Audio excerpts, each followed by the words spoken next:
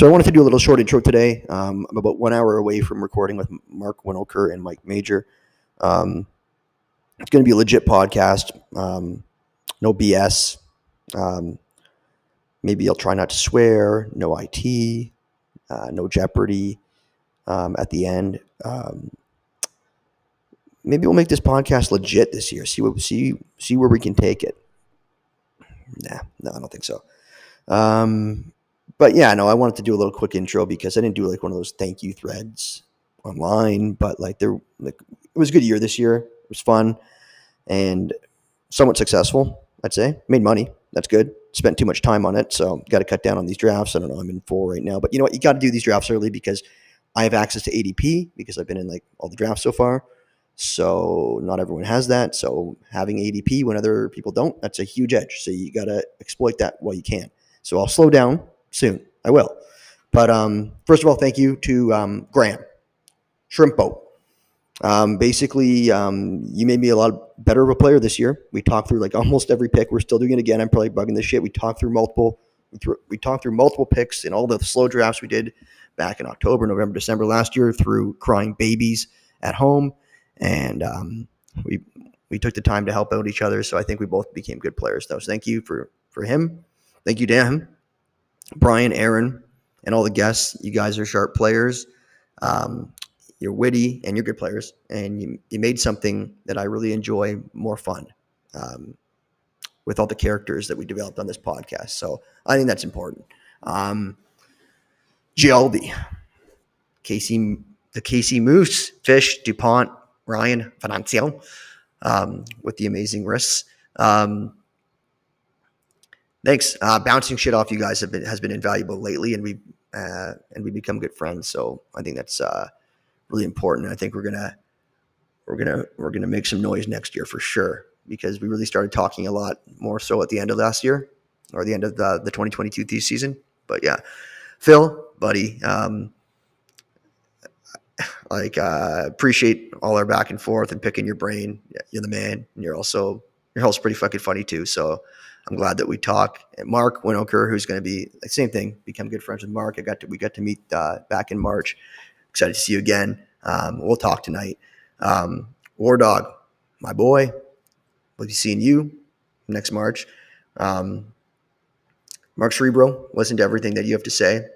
Got some pretty decent nuggets that you'll let me in on. So when you're not fucking giving anyone the runaround, when you actually say something legitimate, I'm listening. Derek Butcher, you're the man. You feed my addiction, buddy. Mike the Mouth, forcing me to get in the NFBC realm, but sorry to tell you, buddy, students become the teacher. Take notes. I know you don't listen to that. I know you're not listening to this anyways. Since Mike the Mouth actually said he's going to listen to this episode because he likes Mike and Mark so much, I do have to add something in here after the fact and say that I hope Mike never stops drafting. He is a legend in the NFBC and earned the Godfather nickname. And if you've ever been in one of those slow drafts with him that he calls the Mike the Mouth fast drafts or slow drafts or whatever he calls it, sometimes he calls it the idiot draft. It's hard to tell which draft he's referring to because we're in so many together. But honestly, great guy and great drafter and a great player, and happy I met him. DiPietro, pull hitter, buddy. You're a good boy, smart man, good drafter. Bubba Toby, putting out the podcast. Also one of the first people that got me into this and like the higher stakes realm and wanting to become a better player. Now you're doing it with Bloomfield, which is good. Bubba and Bloomfield's got a pod, so that's also really good. On the same token, Jeff Scott James at RotoWire putting out a lot of good info, so got to give you guys a shout out here too. Zimdog, you're the man. You're a genius. Minding the news, unblock me. Like legit, respect you. But tell me what I need to do for you to unblock me. Like what ticked you off? And I'll stop it, I swear. While I'm at it, Tanner Bell and also Rudy Gamble. Great materials you guys are producing for Fantasy Winnings. You guys have fake names, but again, great materials. Other people, I got to give a quick shout out to Vlad, Maddie Modica, Silver, Andrew Geller, Guilds, Dave and Jake, actually Guilds, Dave and Jake, you got to list them all together. They're all good and they're all friends. I think they're part of a crew together. Johnny L, Matty Davis, Curlin, you piece of shit.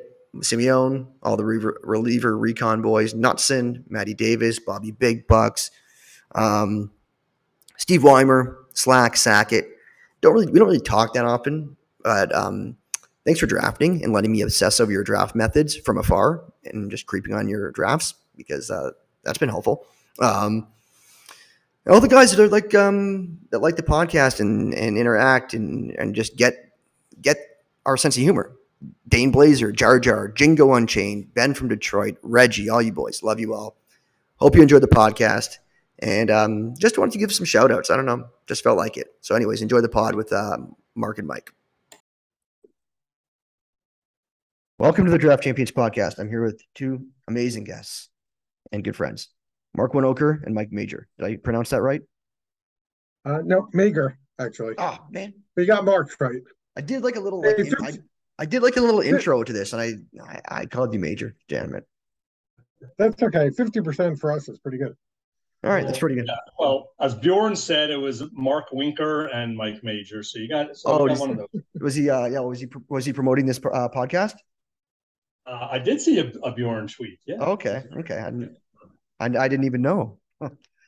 So give you guys a little intro. So Mark, you know I talk all the time. I actually did a little introduction before we started talking, just sort of like, giving a couple shout outs, and you're one of those guys, and we talk a lot. And so you have a 38% cash rate in the NFBC. You've done 132 leagues, 25 victories. You are 4 times in a row Mike the Mouth Midnight Madness champion in the 12. It's a 12-team league. That's pretty impressive. Multiple main event wins. It's sort of hard to tell with you because you do you partner a lot. So it's hard to tell. Just, you can't look at your history. Same with you, Mike, because you guys partner together a lot. I don't know who else you partner with, but it's hard to like look at it and give like a full synopsis of what you have. But like Mike, you've cashed in at least 28 draft champions leagues, and you have at least 16 wins, including 5 of 11 this year. You have at least 5 main event titles that I can see. You might have more. And you've won and cashed in 3 supers and ultimates.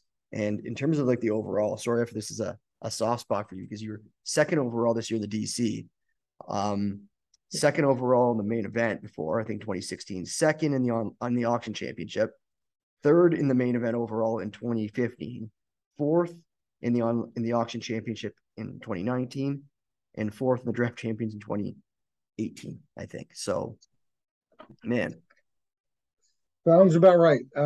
It's good and bad, painful at times. You know what? Like it obviously sucks to come that close and lose, but yeah, I don't think, like, regardless of the outcome, like I think I said this to Scott Genstead when he didn't win the main event this year. Regardless of the outcome, I don't think people can respect you any more than they do. I think you've earned that for your peers. So I don't think it's money. That's what it is. But like, I think you've proven what you wanted to prove, and like, man, when I see somebody named Mike almost take down a pair of overalls, it's such a tease.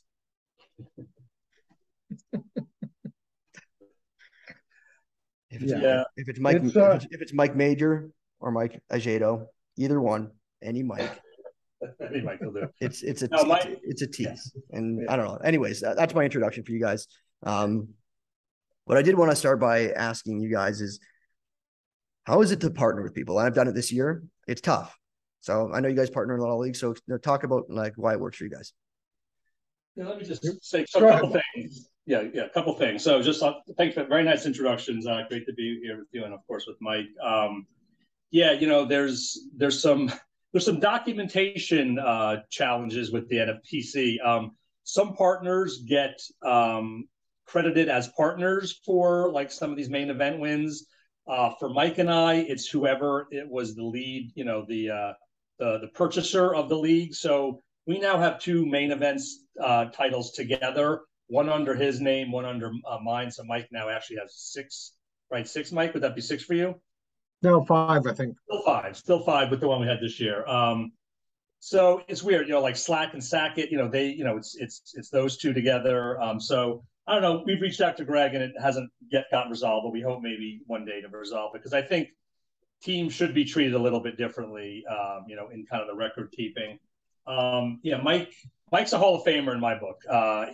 Really that overall, and it's a lock, and he'll get his overall. I heard your pod with the Gills, and he's knocking on the door so many times. Mike's going to get there. Tremendous player.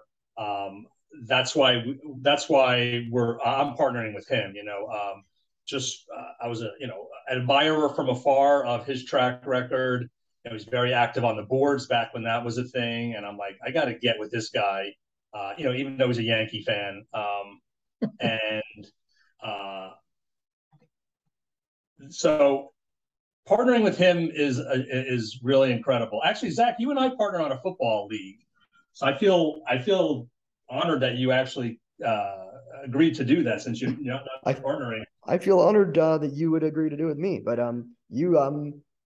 you basically carried that team. You carried that team. Jamar Chase pick won it for us. I wouldn't have picked it. So that basically, football is such a game of it's so binary in terms of like one player can make or break you, and that made us.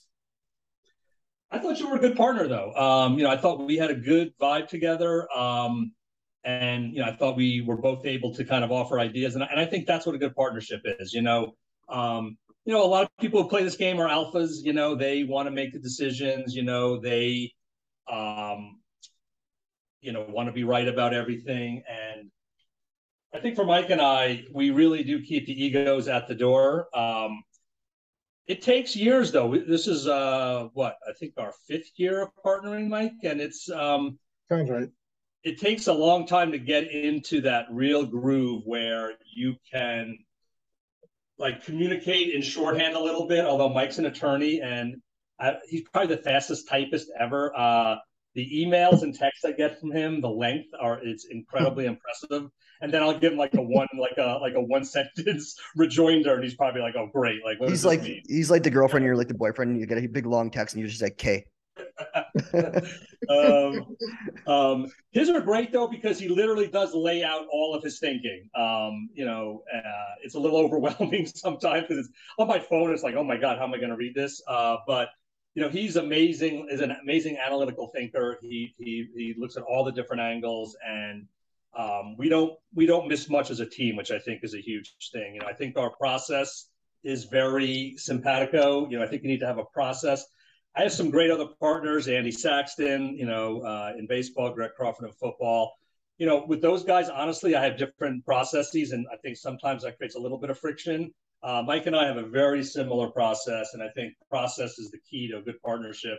If you have different ways of doing it, it makes it really hard. You can have different opinions, different ways of thinking about players, and we do, but the process has to be aligned.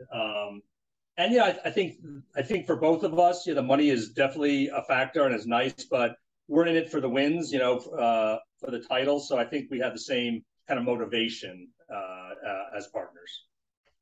Okay, Mike. Yeah, and you say thanks for all that. Now you say nice things about Mark. Oh, I was going to say nice things about you, but that's fine. No, thanks for the introduction, and yeah, no, I mean, Mark captured a lot of it. I mean, honestly, it's fun. I think we each have our solo teams. I draft solo in New York City, and I also do a number of solo leagues online and in Vegas. But it's really nice to share some teams. I think one of the things that it's particularly nice is, I mean, it's the NFBC is very much a community, but when you're owning and managing teams, it's very much a solo endeavor, and sometimes it's nice to have someone else in the world who gives a crap about a team of yours. So we ride the highs and the lows together. We bitch and moan or keep each other sane at times. And it's a lot of fun. And we also, we rein each other in at times. And we also, are constantly checking up on each other. And I think it helps both our shared teams. I also think it helps our solo teams. Mark will let me know if I'm too high or too low on a certain player in one of our leagues, and that might impact my thinking in other leagues. So Yeah, I mean, I think we have this very similar process, and it's worked well, and he's become a great friend, and it's enjoyable. Yeah. No, for me, like I think that's great. You hit it because it does help you in your other leagues. Um, I've partnered with people and that does help. But just for me, the volume that I do, it's too time consuming. Like Yeah. doing fab for one of the partner leagues is like 5 times as long as a regular league, and it just becomes sort of unfeasible for me to partner with someone. Not that it's like not possible if I cut down the leagues, but it's good and bad. But I think it's good to have people that you run ideas by, and I have a couple people that I talk to about fab, and we go back and forth on Saturday or Sunday, and that's valuable. But like, of course, anything that they say to me, I won't say to anyone else because, like, say I talk to Phil about something or I talk to you, I won't say what you tell me to Phil or what vice versa. Even if you guys, I don't think you guys are in any of the same leagues, but like that's just an example. But that I think it is helpful because you do miss things yourself. There's so much to look at. Yeah. The other thing I would say is, I mentioned process. We have a different off-season process. Mike does these incredible deep dives where he goes into 500-page Word document that I get about every player that's really draftable, and I do more of the projections for us. So I kind of handle the projections. He handles the deep dives, and then I think we're still working on how to best integrate the two. I think we've gotten a lot better, but I think we occasionally lean too far in one direction, and we're trying to kind of get that to where we're really marrying the two together. So we're not missing out on a player. We're not fading someone that we should be targeting. So we have a little off season different process, and I think the caring about someone else's team, the having a friendship from this. I mean, listen, as we get older, it gets harder and harder to make friends. It really does. And I think this hobby is where I have most of my friends now. And I think that's a really good thing. And the other point was what you were saying, Zach. So we actually cut down our shared teams from 5 last year to 2 this year. And that made a big difference. Because you're right, the fab takes twice as long, and more. Yeah, and we just wanted to focus on the 2 teams, and I think it made a big difference. I mean, we averaged like 107, or something like that with the 2 teams combined. Came down to the last day. 1-1. The other one we just missed out in 4th place in the auction championship. But I think we did a better job this year of with fab and lineups and even prep, just having 2 leagues. So we're talking about the same 2 next year. Maybe we'll add a 3rd. We'll see how it goes. But I think that made a big difference, limiting it, because I think you're right. The communication part, the fab piece, does take a lot. Mike has a lot of high stakes leagues that he has to attend to. So I think that worked better for us this year. Right on. Yeah, just to close off the point you alluded to before, Mark, is looking at what this afternoon, looking at what Mike's done. I'm new to this, but I think it's pretty obvious he's Hall of Fame like already. So like regardless of taking down an overall, which will happen, but it's pretty impressive. But I asked a question in the last podcast. I had Guilds and Bobby Big Bucks on there, and we were looking at the 80th percentile, and I don't really think that's like the best thing to look at, but it is something it's directional. And I was looking at the 12 team leagues and the 15 teams. I know, Mark, you play the 12s because obviously the Mike the Mouth. Mike, do you play many 12s anymore? Very little. I did one 750 OC this past year. I think that was my first OC in a number of years. Oh, see, it's okay. So that's good enough. So, and I know that you're definitely have the skills to answer this question or try to at least. 80th percentile in the OCs this past year for saves was 72. Main events was 67. So there's only a 5 save difference. Yet, or so I think, or maybe I'm wrong on this, we aim for 3 relief pitchers in 12s and 2 in 15s in general. But there's you only need 5 more saves in the 12. So why are we drafting a whole additional closer in the 12s? And if we are we even right to do that? Do you have any thoughts on this? Because my thought was maybe you carry more pitchers on the bench in a 12 because you got to mix and match more, and you gotta really have better ratios. But you gotta, I don't know, you gotta No, have. Go ahead. Go ahead. I think it's the right approach. I think I would always take three. So I mean, again, there's 30 teams, so in a 15-team league, everyone's going to get two if it works out evenly. But obviously, there's many unsettled positions, so there's maybe only 15 to 20 clear-cut closers. So in a 12-teamer, if you can grab a third, um, I think it's the right move to do so. It doesn't necessarily mean you have to start all three. I mean, all the targets are higher for a 12, so you need more wins and more Ks. So Yep. it doesn't necessarily mean that you start all three. But so in a main event, if you draft two and then 1 month in you lose one due to injury or they lose their role, you're playing fab with a bunch of other teams spending a lot of money. But in an OC, if it works out, 12 teams, so there's 2.5 closers per team. If you can grab that third closer, even if you don't necessarily start them all the time, but you have them on your bench, if and when you lose a closer, then you already have one. You don't have to play fab as aggressively or as desperately as you might otherwise would. So I think it's the right move to grab a third closer if you can. Obviously, I think you don't necessarily want to use a high draft capital to get the third, but I think it's the right move to grab one if you can. Mark? Yeah, so yeah, it's a good question, Zach. You got me thinking. Couple reasons why I think it's only a 5 save differential in that 80th percentile between the mains and the OCs. For one, I think now this isn't until this year, so I want to talk about that a little bit because in past years, because only 2 out of 12 teams cash in an OC, you would see a lot more teams giving up mid-season and not being nearly as attentive. So there's 2 effects of that. One is they're just not paying as much attention. They're not putting their closers out as much or changing their lineups as often. And I think that just puts a cap a little bit on the number of saves that it takes to get to 80th percentile.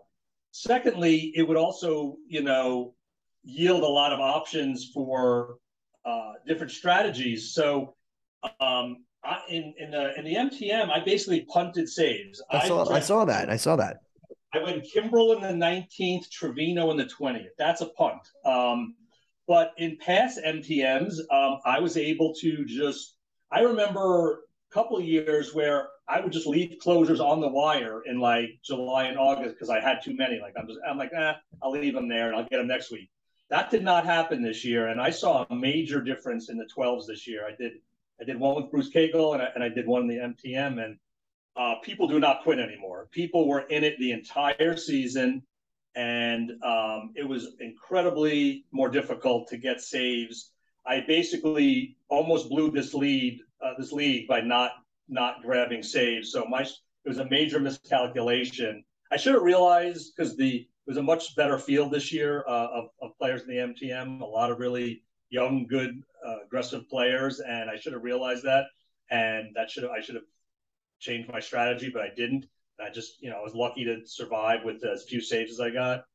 So I think part of the reason for the gap, the smaller gap, is that it's not like a main event where people are pushing saves. That's all you ever hear on Twitter: saves, and that raises that a little bit. So, again, you need 2.5 closers. I think if you come out with 2 really good ones and you could pick up a third, decent one later, you're fine. It's hard in a 12-teamer, I think, to draft 3 closers with any kind of draft capital. I think you have to focus. There's a lot more upside you have to be looking for starting pitching and hitting. So I typically won't do that. But then again, I had my worst year ever in saves this year, so I have to kind of reevaluate my general strategy. Would you take a third? Would you take a third one like in round 25 to 30? And I did. Amazingly, I took the amazing Alex Colomé in the 24th round. And that was so stupid because there was already whispers that it was going to be Bard. I'm here in Colorado. I should know better, and I should have just taken Bard. And then on the wire, like in week 2, when it looked like it was going to be him, I let Govier get him for $18 unopposed. So that had me mad for about 3 months this year that I blew the Bard column A decision because I knew better and I just screwed it up. Yep, Graham. That's one of the good benefits of partnering with someone and talking to someone. He would have talked anyways, but Graham was all over Bard, so that helped me a lot. That's something that I probably wouldn't have noticed myself, and I got him in a couple leagues. But so you're saying this is probably the hardest MTM victory in the last 4? Yeah, this was absolutely the hardest. I did not think I was going to win this. Mike can attest to that. I basically told him the entire year I wasn't winning. There's no way I was winning. And then Tuesday night I said, I think I'm in the lead here. So I only led for 2 days. Again, it was a super aggressive league. Guys were down to the wire bidding, and I don't know if there I jokingly asked you if there was side bets, Zach, because I couldn't believe how much people were still playing at the end when they were definitely out of the money. But it obviously makes it sweeter. I just want to say, so 4 in a row of that. First of all, it made Masato's head explode, which is awesome. And I have to think of my entry next year, how I'm going to enter the room, and kind of what that's all going to be like. But so it's definitely a good accomplishment. I heard the guilds on your pod talking about, what's the best ever, accomplishment in NFBC.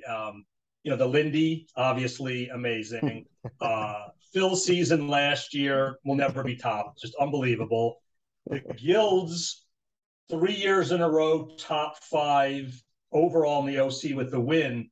But actually, I was just doing a little research for this pod, and I think the best, and I think Mike's going to agree, the best individual performance in the NFBC is Sean Johnson, who has now won the Diamond Auction 4 straight years. He's a 4-peat in the Diamond Auction. That's $300,000 over the last 4 years. And he's up against the best possible competition. I thought you were going in the direction of saying that your 4-peat was the best. Hell no, I wasn't doing that. That's why I was laughing. That is very impressive. But I was not saying me. No, you know that. Yeah, I thought you were tongue in cheek saying you. But go ahead, Mike. I was just gonna say, as one of Sean Johnson's many victims, I can attest that he is, without question, one of the very best playing the NFBC, and he is overdue to be in the Hall of Fame. If anyone deserves it, it's him. When I was in New York for football, I was talking to Mark Cerebro and Glenn Schroeder after the drafts, and we were talking about Sean Johnson, and we were talking about what he does. And I gotta take a look under the hood a little bit closer. And I know we're all auction players, and we'll get into that. But that's a good point. I don't go back and look at old teams again. And honestly, this year with the pain of coming so close again and overall and missing, I'm like not even looking backwards. I'm just looking forward. I started drafting immediately. I'm focused on 2023. But I remember in the Diamond Auction in which I was in and Sean won again. Vegas was the first big drafts. They reversed the order between Vegas and New York City this year. And so the one thing I remember is he bid $37 on DeGrom, who was healthy at the time. And he lost DeGrom until August, and he still kicked our ass. And just shows you what a great player he is. Sometimes on the surface, when you look at the team after the draft and even like looking back, okay, yeah, he had 5 players that busted, or he had DeGrom who busted. It doesn't tell the story of like how to win. And we're going to get to that, because even looking at when we did the auction together in Vegas, like the smaller one, the $1,500 one, Stadelmuir, how do I pronounce it? Stadelmuir. Yeah, Todd Stottlemyre. Yeah. I looked at his draft after the we'll get into this later. I don't want to spoil it, but like, wasn't that like, it didn't look that good to me. Like he and he creamed the league. So, and I don't know, we'll get into that later, but yeah, it's very deceiving looking at a draft at face value. But I think that's a great point, Zach. I mean, there's so much nuance that goes in. I just looked at John's team and I checked out Sean's team, Mike, and that Diamond, and I how do you look at that? I would not have loved that. I would not have loved that team coming out. And I actually looked at his fab pickups. This wasn't like a Bobby Big Bucks where he got Wright and Anderson and Strider. Like he had some good pickups, but it wasn't like at that level. And this is the nosebleed of the nosebleed leagues, and this guy, it's just same with Stottlemyre in our league. He's I know I'm pronouncing that wrong. I think, but he only he had Ross Stripling as a good fab pickup and nothing else. Yeah, I mean, I think it's just an indication of when you get stats or Sean Johnson or Mark Cerebro or John Posmore, any of the really great players, they can find a way to win even when things don't go exactly as they want them to go. 100% agree. Counterpoint to that, and maybe I'm just missing something. Like, let's look at our auction. Stottlemyre, or I keep pronouncing it wrong. How do I say it? You can call them stats. Everyone calls them stats. Okay, stats. Sorry. I'm looking. I looked through the fab in our league. He picked up Ross Stripling, which was helpful. But in his draft, he drafted Anthony Rendon, Joey Gallo, Austin Meadows, O'Neal Cruz, Mitch Garver, Laureano as starters. Like, what's going on here? And his fab, like he got like Ramon Urias on fab, like he didn't have a big splash, yet he won that league pretty handily. I have to look at it because maybe it comes down to like being familiar with the format, like main events different than these super high stakes one, because I know that pitching becomes more expensive and more hoarded in the higher stakes. So maybe it's just knowing what format and knowing sort of what positions and stats you need to target to sort of be at like treading water, and then anything else is gravy. I don't know. I'm just sort of spitballing here. What do you guys think? I don't remember enough about the details of the transactions from that league to tell you. But all I know is I think he was up towards the top almost the entire season. Yeah, he finished that. Remember, he finished that auction in like an hour, and he's like done. And we were all like auctioning for another maybe maybe not an hour, but maybe 2 hours. But he was first one done by a mile. Well, you also had Benintendi, which I guess I don't know. Bought Benintendi for $13. Yeah, he had a good balanced team. He had 62 pitching points, 54 hitting points. I think he had a couple of guys that Mike and I had on our main event winning team, Bassett and Valdez. That cost him $23. Luis Garcia, Manoah for 15. Luis Castillo ended up being a great buy after he got traded. Severino, Soto for 10. For Sage is good. I think he got something out of Bednar. So I think his pitching, because he only spent 24, 39, 47, he's won 87 on pitching. So that's interesting because that's me and Mike were up over 100, I think, on most of our teams. But for the hitting dollars, he didn't really get. His biggest buy was Kyle Tucker. Yeah, I mean, these guys just know how to set their lineups. They know how to attack the categories. They know how to make those little micro moves during the year. And you look up and they're winning the league. This was a very competitive league with I don't know, 5 or 6 teams that were pretty strong. So no one really ran away with it. So the winning team may not look so great on paper, but he was better than the other 14 teams. Yeah, there's a lot of parity in this league. That's a fair point. I mean, 4 teams over 100. That usually tells you that. Yeah, you don't need a monster to win that. You just need a good team. And he was 10th overall. That was the highest overall, which isn't usually you have a team that's higher up in these ACs. Who win the league. So yeah, it was definitely a tough league here. Looking at your team here. You got like you don't have to hit on a lot of the picks. I mean, I just have the auction board pulled up. Did he hit on anything like in the reserve rounds? Can you see that? Great. You know what? That is such a good question. And let me look here because I think actually that is super underrated, Zach, that you just said that. because I think that's where like the Nestor Cortezes and stuff were going, and I think those are like the league winners. Like Mike and I in this auction, the 30th round, picked Nicholas, and we dropped him after like 2 weeks, and that cost us the league for sure. I don't know if we beat John, but we're in the money if we don't do that. So I'm just trying to pull that up now because that is very under. I think it's an underrated part of the auction that we don't talk about is that reserve round, and I think that typically.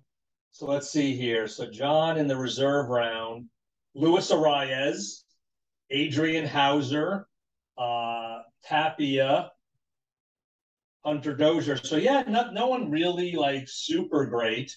Yeah, Mike and I got Wisdom, Taiwan Walker, who I think we also dropped. Nicholas Finnegan. Yeah, so we actually had a good reserve round there, Mike. We just didn't keep the guys. I think I picked up Taiwan Walker in that league, or maybe it was a different one. No. Did we have Walker in that one, Mike, or was that in the main where we picked him up? I don't remember. Mike's already on to 2023. He does not like to look back. I can attest to that. Like he's leaving any postmortems to me. He just does not. And even if he had won the overall, I think he'd be the same exact way. He's just ready to move forward. And I'm the one who likes to go back, check out the old boards. What did I do wrong? What can I do better? So I definitely do that. All right, so let's move on from this and talk about Fab a little bit in maybe just both the OC and the main events. Like Mark, it looks like you blew some money on Josh Lowe. And I talked to Guilds. He did the same thing. I believe he spent like half of his budget the first week. And I think it was Josh Lowe and Andrew Vaughn that he spent his money on. So is it worth taking one big swing at the fences, like especially in 12s? Because in this league, in our auction league, you guys did the same thing too. So you were in on Lowe as well in both leagues. Which didn't end up working out, but yeah, that's counter to how Mike and I usually play. We are definitely more conservative there. The thing we changed this year, and I kind of instigated it a little bit, was I think this is one advantage, frankly, of looking back a little bit. I look back after last year, and I realized I was wasting about $300 in Fab per team on the guys from like $3 to $30. And that's where all those extra Fab dollars went. You bid 12 instead of 2. You bid 29 instead of 9. And I said, you know what? How about this year? If we're ambivalent, let's just go $1 or $2. And so many times Mike would do the first pass, and I go back in 2. And what I said is, if we do that, that gives us that amount for one big swing, right? So that was my rationale: is if we do that, we could take the one big swing. Well, right. It worked. It worked, and I think we had much fewer overpays. I'll have to go back, Mike, because I think I sent him a spreadsheet last year with the overpays. I think we did much better not overpaying. The problem was we totally whiffed on the big swing. We got way too enamored with Lowe. We should have realized his hit tool was crap, and it was just an awful decision. And really, it really cost us. And then it kind of makes you gun shy after that. Like, I don't want to do that again. And then you miss out on a Vinny P. Although we did muster up the courage to get him in the main, and he was a big reason we won. He had a homer that last day, I think, and that was the difference for us. So. And I don't know, I'll pass the mic, but I don't know if the 12 or 15 makes a difference. I think money goes further in the 12s. So I think you could afford it a little more.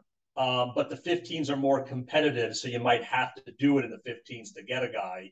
Where in the 12s, I think you don't have to necessarily bid as high to get it.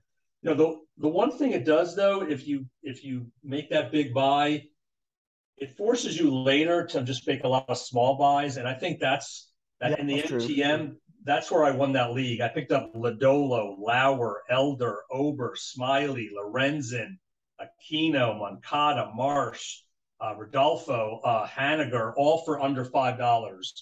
So that's like 10 guys that I got that definitely won me that league. And, I only had, $50 at the end there. And, that's probably my best I've ever done in the end game, but I probably had my worst ever Fab year from April through August, I would say. Right. Yeah, I don't have anything to add to that really. Do you think it makes more sense to save, like, if you're going to do that big splash for like a prospect like your Lowe or Vinny P, or save it for like wait for somebody to make a mistake and drop somebody that like an injured guy that comes back early, like an Eloy last year, or what would you rather spend your money on? Like a proven guy that gets, maybe you see that in football more where somebody gets dropped. It's like completely stupid, but it happens in baseball too, and like especially in the 12s. So in that, yeah, I think I don't know that I would have any preconceived rigid guidelines. I think you got to take what the league gives you. I don't think you should hoard fab money waiting expecting someone to make a really bad drop. I think in most cases the prospects don't work out, but there's certainly examples where they do. I think also you want to kind of evaluate where you're weak and see if this big target is someone that's going to really put your team over, or just give you more depth. Right on. I wonder if there's a correlation between the number of moves made in your team and the performance of the team. So, like Mark in the MTM, you made 73 ads, which would equate to about $13 or $14 each. The auction, you guys made the most moves in the league. I think you guys were like fourth and I was fifth, right, in that league. I don't remember. Yep. And you didn't win it, but it was a dogfight, that league, especially for like third place for at least a good part of the league. Yeah, we were tied with Jenny Butler with about an hour to go, and she got the win from who was that random Minnesota pitcher? I don't know who it was, but it was well deserved. She had a great season. She just managed the heck out of that team. And I was looking at that question, Zach. And yeah, we had some good pickups. You guys got Horner, Felix Bautista, Birdie, like the sloppy seconds Birdie though, right?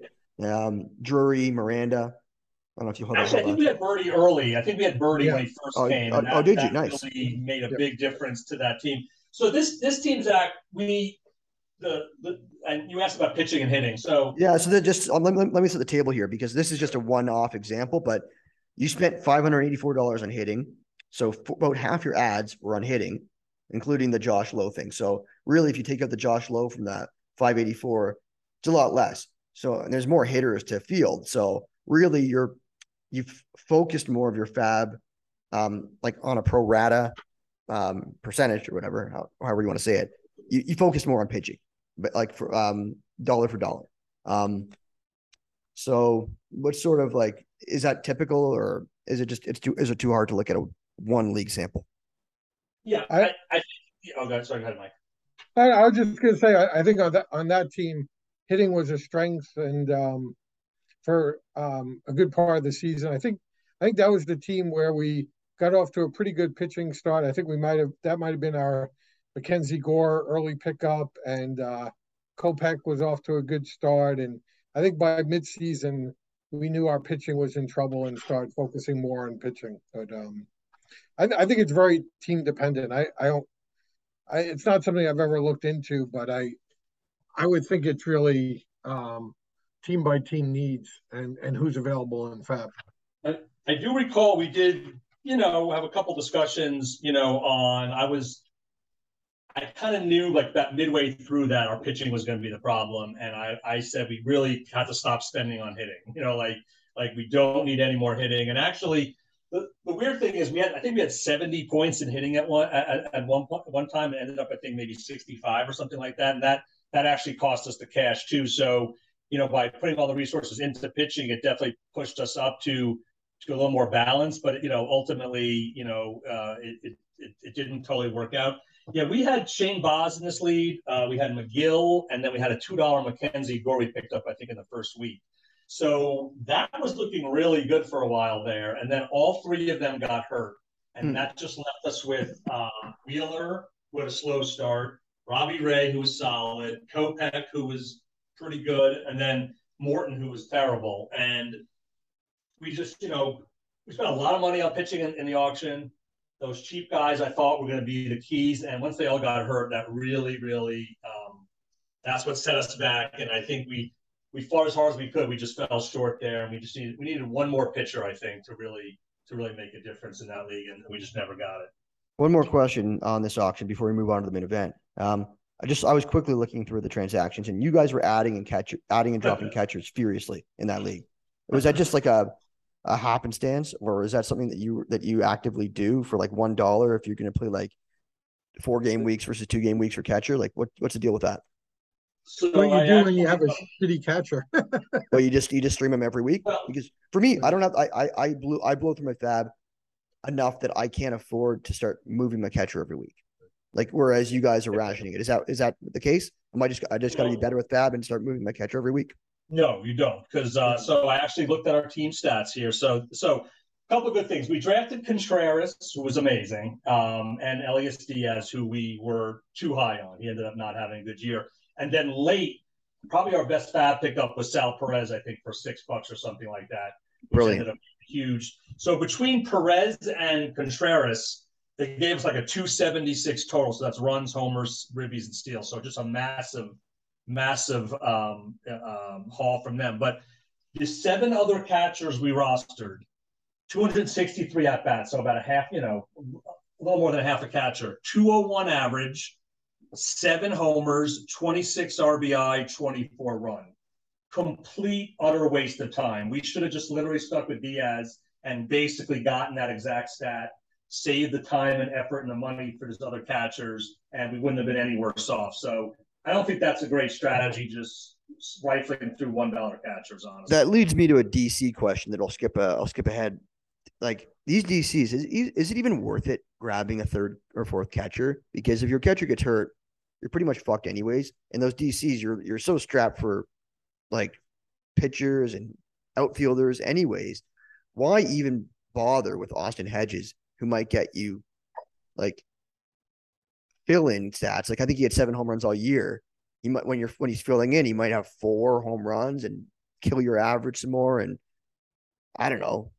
Like I guess like those 20 RBIs or so are going to help, but maybe like Europe might be taking a 0 in the outfield. Like I want to look in. That's something I want to look into.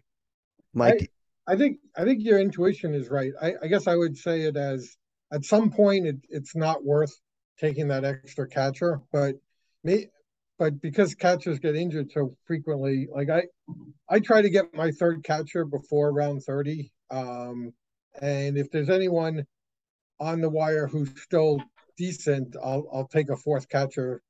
And but then after a certain point, I don't draft him. right. So like I mean, Zach, we're doing a DC now. I kind of waited on catcher. I got Sean Murphy as my first. I went a little upside with Gabriel Moreno as my second in like round 22. And then I jumped back in round 28 to get Carson Kelly. Well, that's a good deal on Kelly, though.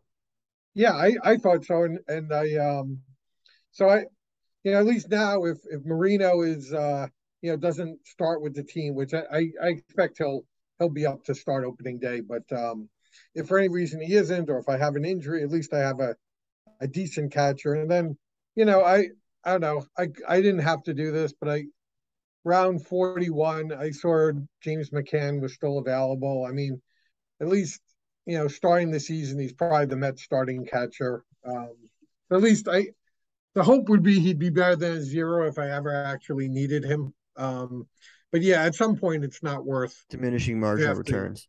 Yeah. Yeah, maybe as Mike the Mouth would say, you're drafting with idiots, having James McCann still around in the 41st round. But I was doing the same thing. I was playing chicken with catcher.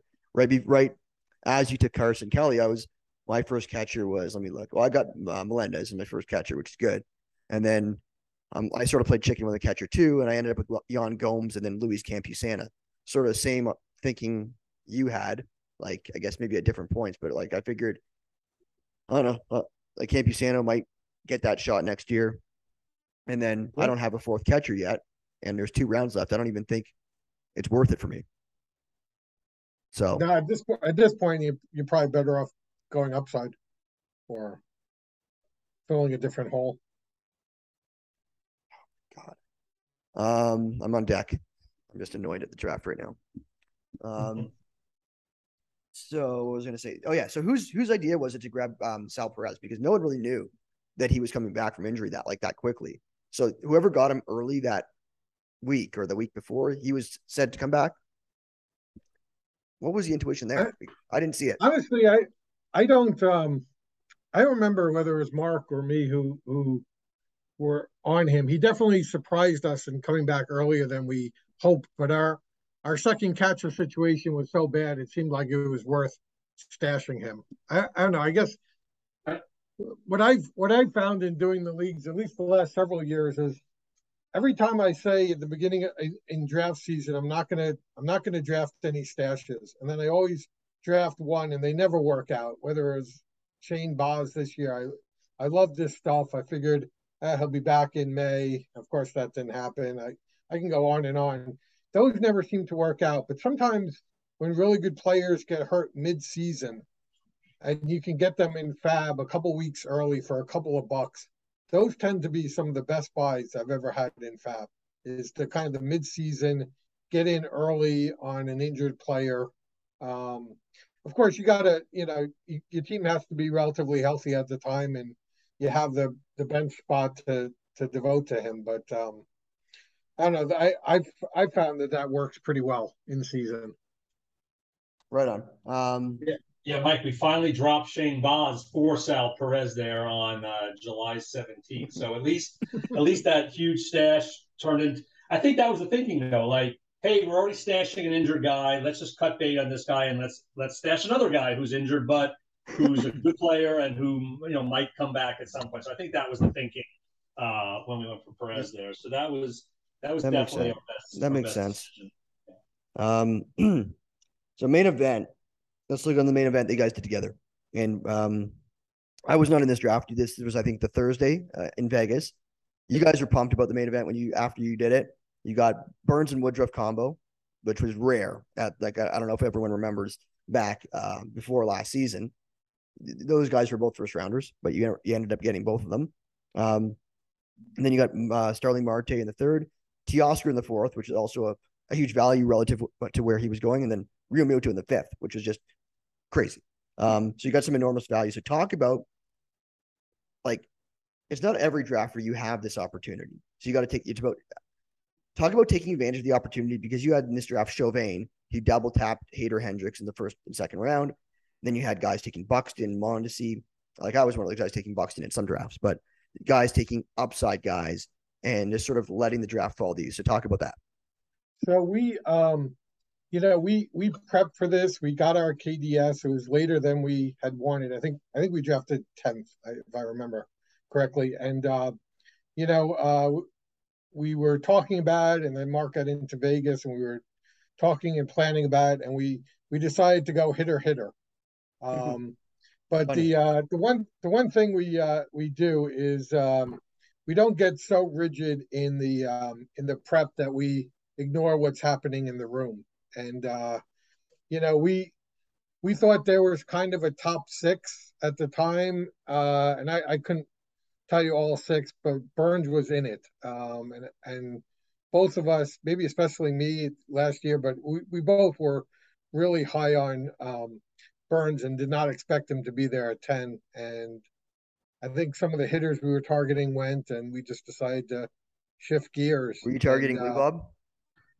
No, Sean taking Robert at 9 was just a total gift to us to kind of lead us into getting Burns. I think we were sitting there going, he's taking Burns. Actually, Ohtani was the target there, Mike. We had talked about at 10 we were going to go Ohtani there, and the funny thing is, this team was in 14th place on June 10th, 45 points out of first. Wow! And the amount of crying I was doing about our draft, about never doing that again. We had a plan. Why'd we take the pitchers? That was so stupid. What the hell? I mean, seriously, I was crying like you could not believe. So we love the team leaving Vegas. And then when you're, June's not that early in the season, and when I've never had a team come from that far back ever. It is a testament to the grind. Mike is a never say die guy. I was probably pseudo kind of writing it off at some point. He's like, I know it doesn't look good, but let's just keep the process. He really, that's where a partner really comes into play. I did a solo main also and a solo AC, and I didn't give up, but I didn't grind as hard as I did on a shared team, because you have a partner. You have to match their intensity and their level of interest in the team. You can't just go off on your own. So yeah, obviously the Hader Hendricks double tap by Dave was definitely an eyebrow raiser. I mean, I know it didn't work out for him this year, but two guys wasn't terrible. What? They maintain the closer rules. Yeah, but I think at what cost, right? The opportunity cost of going closer, really changes your whole dynamic. Oh yeah. So no, to answer your question, no, we don't usually get gifts like this. I mean, everyone thinks that they're the most unlucky. I mean, Mike and I'd say half our texts are about how unlucky we are, to be honest. But but 90% of yours. you have to just be open to what's there. And you asked a couple of questions. So first of all, we really wanted Alonso there in the third, and Sean did not do us a favor there when he picked Alonso right before Marte. Alonso, I think, was definitely going to be our pick there. So that stung a little bit. And would we have taken Judge ahead of Teoscar, Mike? Ask Mike about Judge if you want to get him going for this year. Mike, what about Judge? Yeah, it's an embarrassing miss. Being a Yankees fan too, it's just painful. I only had him on one team. A DC team I saw.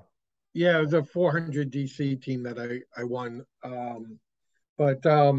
Yeah, no, it's embarrassing. I wasn't super high on him. I think the injury concerns. I tend to be conservative with early picks, and I should have been higher on him. You took him this year in the DC that Rob DiPietro is putting on in 5th overall or 6th overall or 7th, wherever you picked the first round. Yes, I did. I took him 7th. Yeah.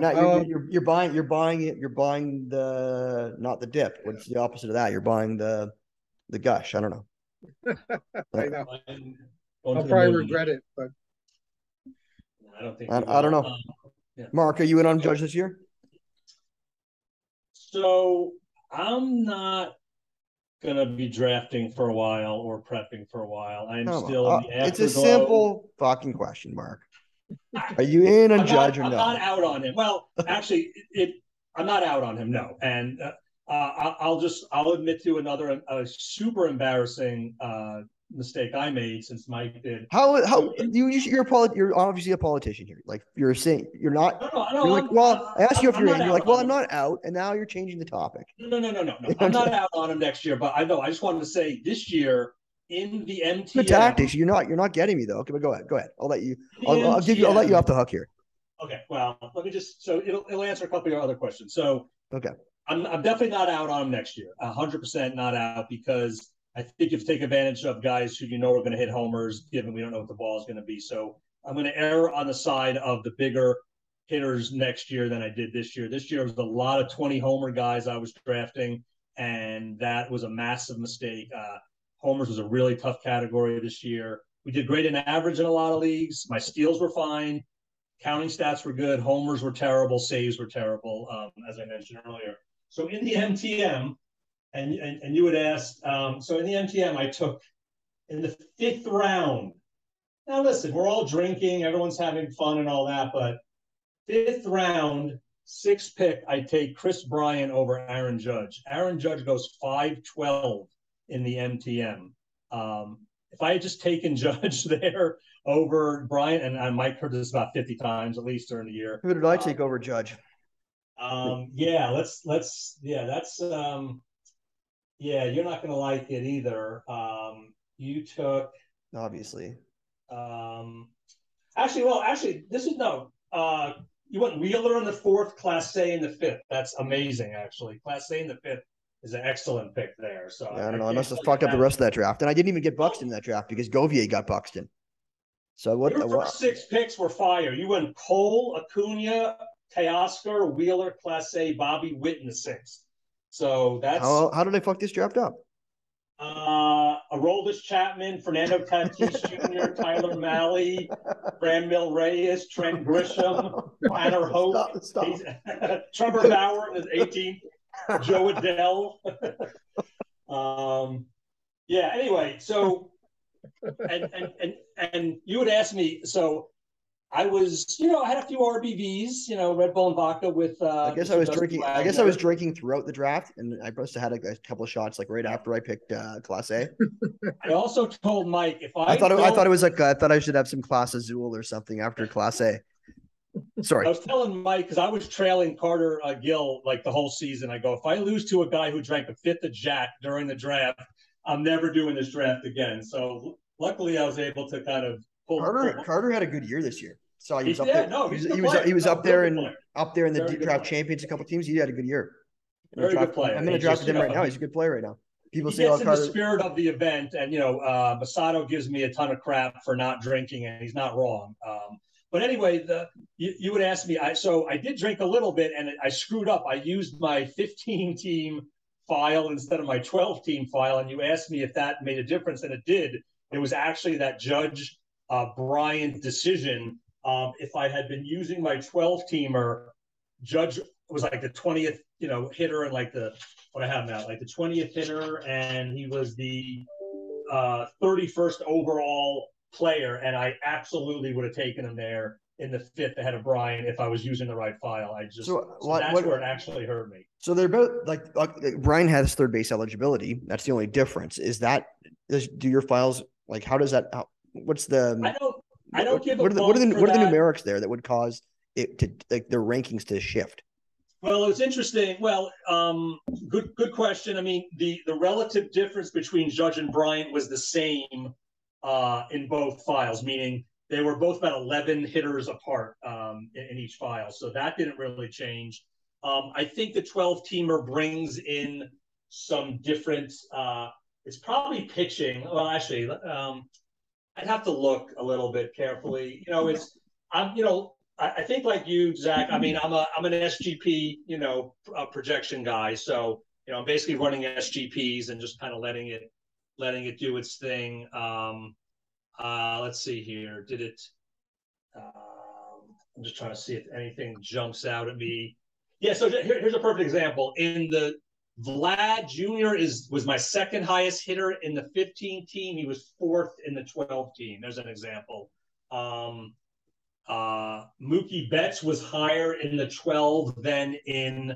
So I think some of it is what you use for your SGB calculations. Which categories. Who else is higher? Who are the two that passed it? So Mookie was higher. Bichette was higher in the 15-teamer, lower in the 12-teamer. You know what it is? Because I have an idea of what it might be. Because when I was doing the 12 teams, I did a bunch of OCs and I did a bunch of obviously the 15-teamers last year. I noticed that in the 12-teamers, you could wait on first base and corner. Like I was getting Nate Lowe, I was getting Eugenio Suarez late in these drafts, and there's basically no competition for them. Whereas when you're doing the draft champions, that like once you have a first and third, you're not your third corner infielder. It became very scarce. So I think what your formula may have done is devalue the corner infielders in the 12 teamers. That's right. There's an adjustment there. So it looks at replacement value, and there's some positional advantage, in the SGP calculation that gets factored in based on the scarcity or plethora of options at those positions. So that's the thing. Hey, so one more thing, just then let's go draft champions and Mike and all his amazingness. But you asked about fading, and that's a really good question about like pre-fades, and we for the first time, Mike and I did have. Where are we on the agenda here? Are you just sorry? So it was the last main event question. It was just you come to a collective fade. Oh, okay, I got you. Yeah. Sorry. Yeah, sorry, no. It's all good. So Mike just left for a second. I think he's getting ready to get the champagne out for the Yankees, about to win. Oh, fuck. DuPont can't listen. DuPont's not going to be able to listen to this episode. So we one adjustment we made this year was, we wanted to have a little more of a target list and a fade list. I think in the past we were a little bit too open ended on both sides. We had too many people in our, because the last 2 years before, in 19 we were great. The short season was terrible. Last year we struggled. This year we had a really good year, and I think part of it was we honed in on who we really wanted and who we did not want. So we definitely had a little more intentionality around guys that we were just fading. Now, my only point I want to say is there were a couple of guys that we faded because one of us wanted to fade, not the other. And I think that's maybe the next enhancement next year. I'll just mention Alcantara, Mike was into, and I was a fade, and Verlander, I was into, and Mike was a fade. And we ended up getting neither in our share teams, and that's a mistake. I think sometimes when you're partnering, you have to be willing to go with the guy that the other person has a big feeling on.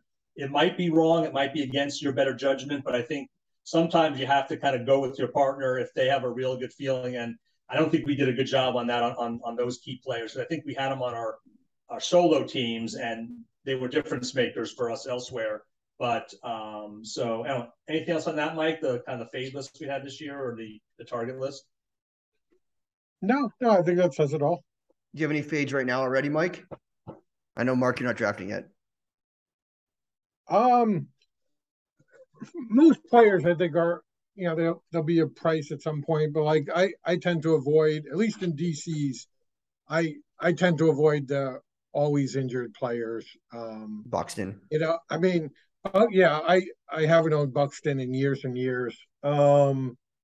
We both passed on Mondesi how many times in this draft? Yeah, I know.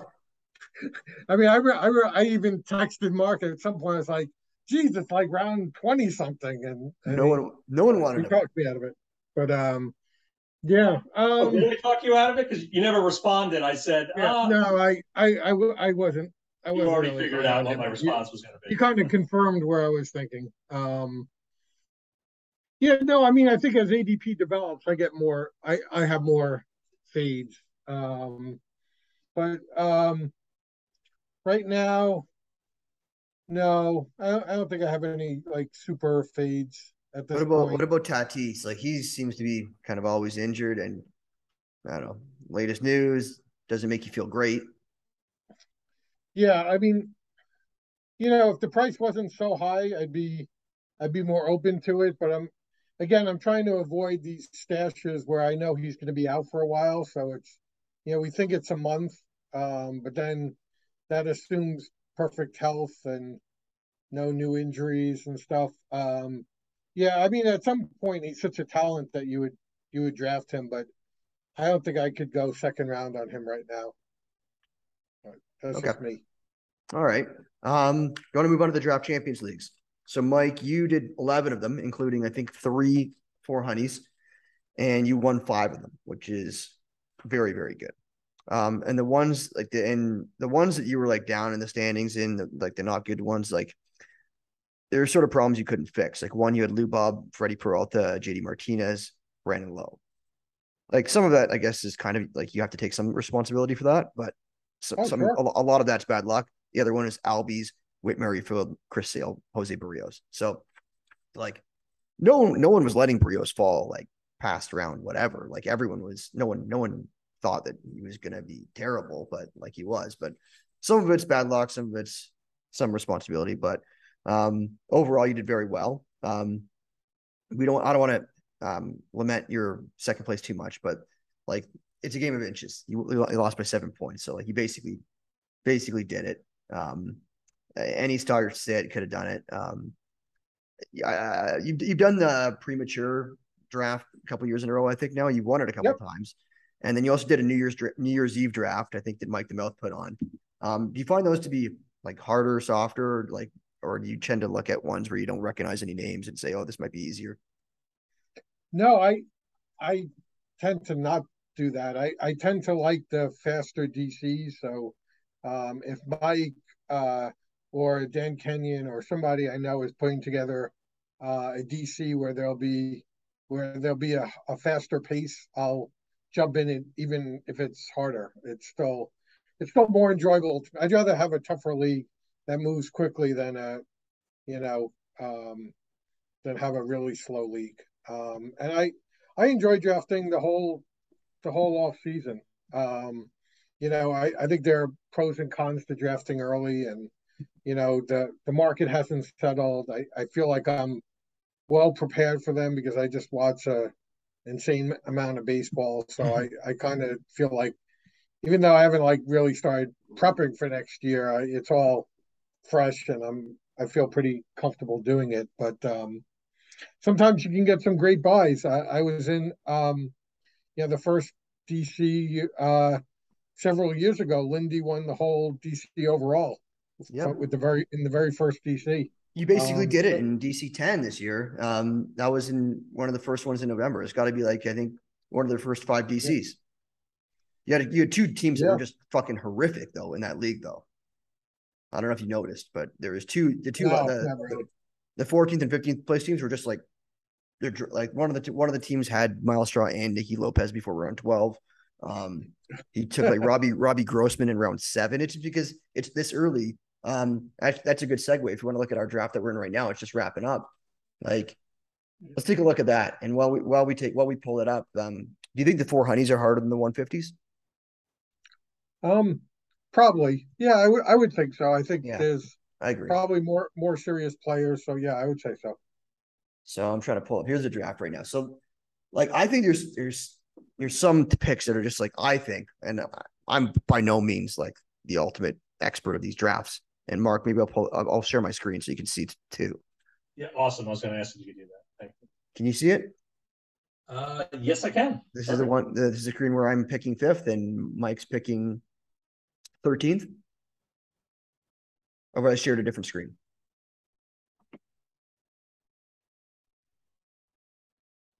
Have I pulled up the right screen? Yep, I can see it. Yep, that's the one. That's perfect. Okay, good. Yep. Because I have a bunch of obviously drafts going on, so I didn't know if I pulled up the right screen. So yeah, this is the draft, and there's like in my opinion, there's some picks that are just like crazy. I don't know. I can't recall anything right now, but yeah, I know I see a couple that I'm just like, this is not going to be the way things shake out later. But there's also some really good values I felt. I took Buxton in this draft. Really wasn't planning on taking Buxton in a draft, but I don't know. He fell to a point where I'm like, okay, let's do it. Like I'm going to be in enough drafts. I can stomach one of them. Well, if he works out, you'll be in good shape, because I really like the beginning of your draft. Thanks. Yeah, until then, I've showed it to a bunch of people. And I think I showed Mark, and you're like, Buxton and Bryant, I'm not a big fan of, because I took Buxton in 7. Though. I mean, if you're going to go volume, then you have to sprinkle in them in a couple spots. And 7th and 8th round is certainly not egregious. And with that foundation, even if those don't hit, you still have a great start there with the pitching and some excellent hitters there. I mean, Cease, getting him in late in the 2nd is a huge deal. I mean, J-Rod's going 1st overall in a lot of these. You got him at 5. So that makes sense. If you're doing volume, then, you have to sprinkle them in. The question is, neither guy's going to run. They're both brittle. The power's important. Buxton's not an average guy anymore. Bryant is. So yeah, I mean, I could see it. Yeah. So Mike, you want to talk about a couple of your picks, or do you want to just? I don't mind. Say whatever. So, I looked at some of your DCs last year, and just sort of to combine the topics of going through your last year with this year, it looked like you're not totally a pitcher heavy guy first. At least last year you weren't. Like, so I've had Steve Weimer on the show, and he's very much a pitch. Like, one of the first 2 picks is going to be a pitcher, probably, if not both. Toby, same idea. And a lot of that group of guys, they are going to take a focus on pitching early. You are more, I don't want to pigeonhole either you or Steve or Phil or any of those guys or Toby into like doing one thing, but I'd say you are more inclined to take hitters early than they are. Last year, of your first 20, you did 11 drafts. So the first 2 rounds, you only had 5 starting pitchers and 1 reliever out of those 22 picks. So you were more inclined to take a hitter early, and you took one pitcher in the first 4 rounds. So you have Freeman, Machado, and Altuve in 1, 2, and 4, and your third round pick was a pitcher. And then you ended the first 10 rounds with 3 starting pitchers, which is typical for you. Is it sort of like is that sort of a formula for you, or is it just how the draft falls and you're not so much worried about taking a set number of pitchers? Yeah, I don't have any rigid formulas. A lot of times you take what the draft gives you, especially when you're drafting on an end like I am. Um, I mean, obviously I'm going to take several pitchers. I don't mind taking a pitcher first, and I've probably done it more frequently in the mains when pitching gets pushed up. But with the extra picks, I know I'm going to have a lot of darts to throw later. I don't feel I if I can get a true ace early, I have no hesitation about taking them. But I'm not going to um, reach just to get a pitcher that I'm not happy with. So How many true aces do you think there are right now? I don't know. I haven't counted them. I guess you could say there's probably 10 or so, but to me, at least my early impression is that the kind of the gap between the maybe the top tier and the second tier is less. Like in years past, I felt that there was a big advantage of getting a Cole or a Burns, or when he was healthy, a DeGrom, and that it was worth it to go pitcher early. Now I mean, yeah, there'll be some, and obviously you can count Otani. Obviously, deserves to be drafted high, and you could think of him as a pitcher or a partial pitcher. But yeah, you could make a case that none of the pitchers really deserve to be in round one this year. I mean, I know probably Burns and Cole, or maybe Cease will be at the tail end of one, and they'll creep up come March. But I don't know. I think I would rather start most drafts right now with a hitter and get a pitcher in round 2 or 3. I think that's what the consensus is thinking. I've seen several drafts where there's no pitcher in the first round aside from Otani.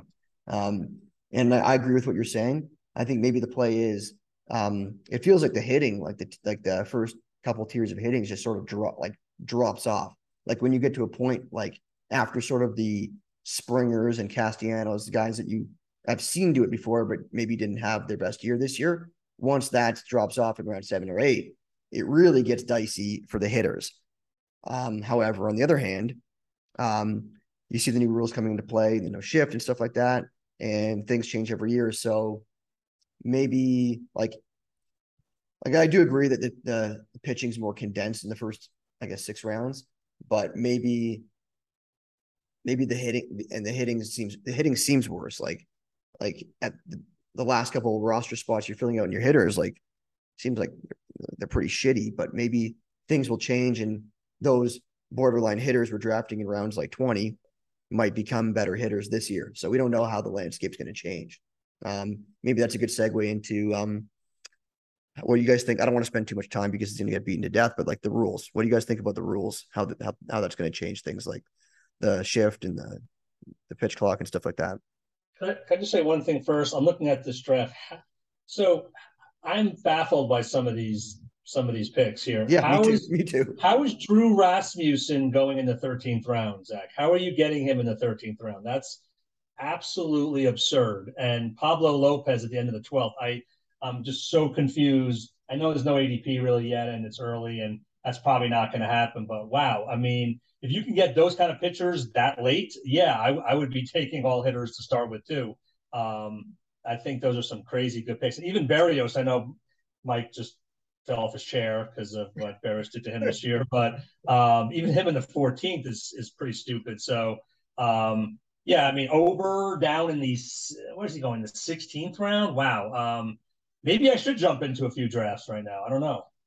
Yeah, you see some crazy values, but you also see, and that's a result of some crazy, like people getting pushed up. Like, I don't really want to single anything out, but if I don't see anything right now that jumps out at me, but well, I think in a DC you have to be careful because right, you have closers like you have Duran and Alexis D. Guys going in the 10th round that have absolutely no right to be going that high. But it's a DC, so if you don't get closers, you don't get them. But Congratulations, Mike. Yes, I know. 5-1. yeah, I told them about Yankees 3 move hours on. ago that they were going. But anyway, yeah, there you go, Mike. All the Yankee fans on Twitter can stop Earmuffs, crying. DuPont, earmuffs. Can't. This is. I never said congratulations. So yeah, go ahead. Sorry. Anyway, so yeah, so the rule changes. I don't know, Mike. You have any thoughts on that? I haven't had time to really process them yet. Yeah, I guess I have some. I mean, I think there will be more stolen bases. How they're dispersed, I really don't know, so I'm not going crazy on that. I think one of the underrated changes is the schedule, balancing the schedule more. I think it makes AL East and NL East starting pitchers more attractive, and some of the AL Central and NL Central starters who have had comparatively easier schedules now will not have it as good. Um, I think also, you know, banning the shift to me is maybe a bigger impact on pitchers than hitters. I think some teams definitely are better than others at defending, and I mean, I think that the Dodgers had like the by far the lowest BABIP against of any team. I think you can make an argument that maybe BABIP and batting averages will be higher with outlawing the shift, and so maybe you want to weigh the strikeout pitchers like a Cease, give them the lean over, kind of the more contact pitchers like Alcantara or Fried. So those are just some preliminary thoughts I have on it. Yeah, no, those all make sense, and those are things that are being debated. Um, yeah, I don't know what else you can say about this particular draft that we were in. I like your team, obviously. I think yeah. Oh, so I wanted to ask you about Jake McCarthy. You took him in the ninth round, so that's after pick 100. Um, he's a guy that I don't really know what to make of him right now. He's got a lot of stolen bases, but one of those waiver wire guys like, well, Adolis Garcia last year. No one wanted to buy back in on him, and he did amazing. Um, Yeah, Taylor Ward's another guy. So those like, do we Taylor Ward, Morel? Like Morel's not going as high, but go ahead. no, I was just gonna say. I mean, I watch a lot of baseball. McCarthy kind of jumped out at me as being really skilled. I liked his bat, and the guy ran virtually every chance he had and was successful doing it. Um, I think he has one of the highest sprint speeds in Major League Baseball. I think he'll play on that team. I think that team is a young, exciting team that is gonna get better, and he should hit in the top third of that lineup. I started the draft kind of, when you're in the 13 spot, you got to kind of take what the draft gives you. I kind of went to established hitters to start. Freeman, Machado. I filled my corners with guys who, hopefully will play 160 games and give me a lot of stats, but not a lot of stolen bases. So I definitely wanted to kind of address that with some of my picks. But yeah, so I thought he made a lot of sense at 9-13. Okay. Mike, did you consider Quan there, or did you think you were pretty solid in average with that base? Also, you had Altuve, and you just wanted Oh to get no, more speed upside, or I like Quan. I would have taken um I would have thought about taking him on the way back. It was McCarthy or Quan was the thought at that pick. Um, but I also loved Gunnar Henderson where I got him. I Tenth don't know, round. maybe I'm wrong. I feel like he should be going multiple rounds ahead of where I got him. He has been. You Oh, got him late okay. in the 10th round, which is kind of a one of those things. Yeah, it's kind of one of those things where like you need to get the sorted out some sort of positions rather than just grab him. Maybe he's a guy that I should have considered. Yeah, he Yeah. probably is a guy I probably should have considered now that in hindsight in the 10th in the ninth round, but I took Melendez in the ninth round. So I think that's also a good value for him. Oh So, yeah. so Anytime you yeah, can get a catcher who's going to play all the time, sure. So yeah, I was considering Henderson in the ninth, but I chose Melendez instead, just because they both are scarce positions. Yeah. So yeah, let's circle back to the DCs from last year. DC number 59. You won this. You started with Harper, Story, Logan Webb, Springer as some of your first picks, and a lot of those guys were injured for a lot of the year or didn't perform to what they did the year before. But you did get Cease and McClanahan around 7 and 8, and that's sort of similar to what we're talking about now. That was an early DC number 59. That must have been in November, and you got Cease in round 7 before he started getting pushed up, and then McClanahan in Yeah. round 8. That's huge. So talk about getting into these early DCs and how to achieve value with no or limited ADP. So like, what do you say take what the draft gives you, but maybe you can expand on that a little bit more. Honestly, it's probably just more gut than anything else. I mean, I don't, I haven't really started my prep. I don't, obviously there's no projections out. It just, those guys were by far the best guys on the board at the time. And I took them, but yes, it's definitely, an advantage of drafting early at times. I mean, sometimes it hurts you and sometimes it helps you. I think my best DC team that almost won it, I know I had Class A on it and I probably got him in round 5 or 6, before closer prices got crazy. I don't remember exactly, but that's there's opportunities. I mean, obviously there's a lot more uncertainty and you have to guess at half the closers in the league and playing time and things like that. You won't know about trades and other injuries will pop up. So there's risks, but it's the same for everyone in the league. But for the same reasons, Melendez looked good for you. McCarthy looked good for me in this draft. It's just, sometimes you take what the draft gives you. It's tough to have a real detailed plan of what you're going to do in these early drafts when there's no ADP and there's a lot of variation between them. Yeah, no, McCarthy's just sort of a blind spot for me. I think I fabbed him on only one of my 30 fab teams. So he's not a guy that I really was following a lot, and he'll be a guy that I have to look into before we start digging in this season.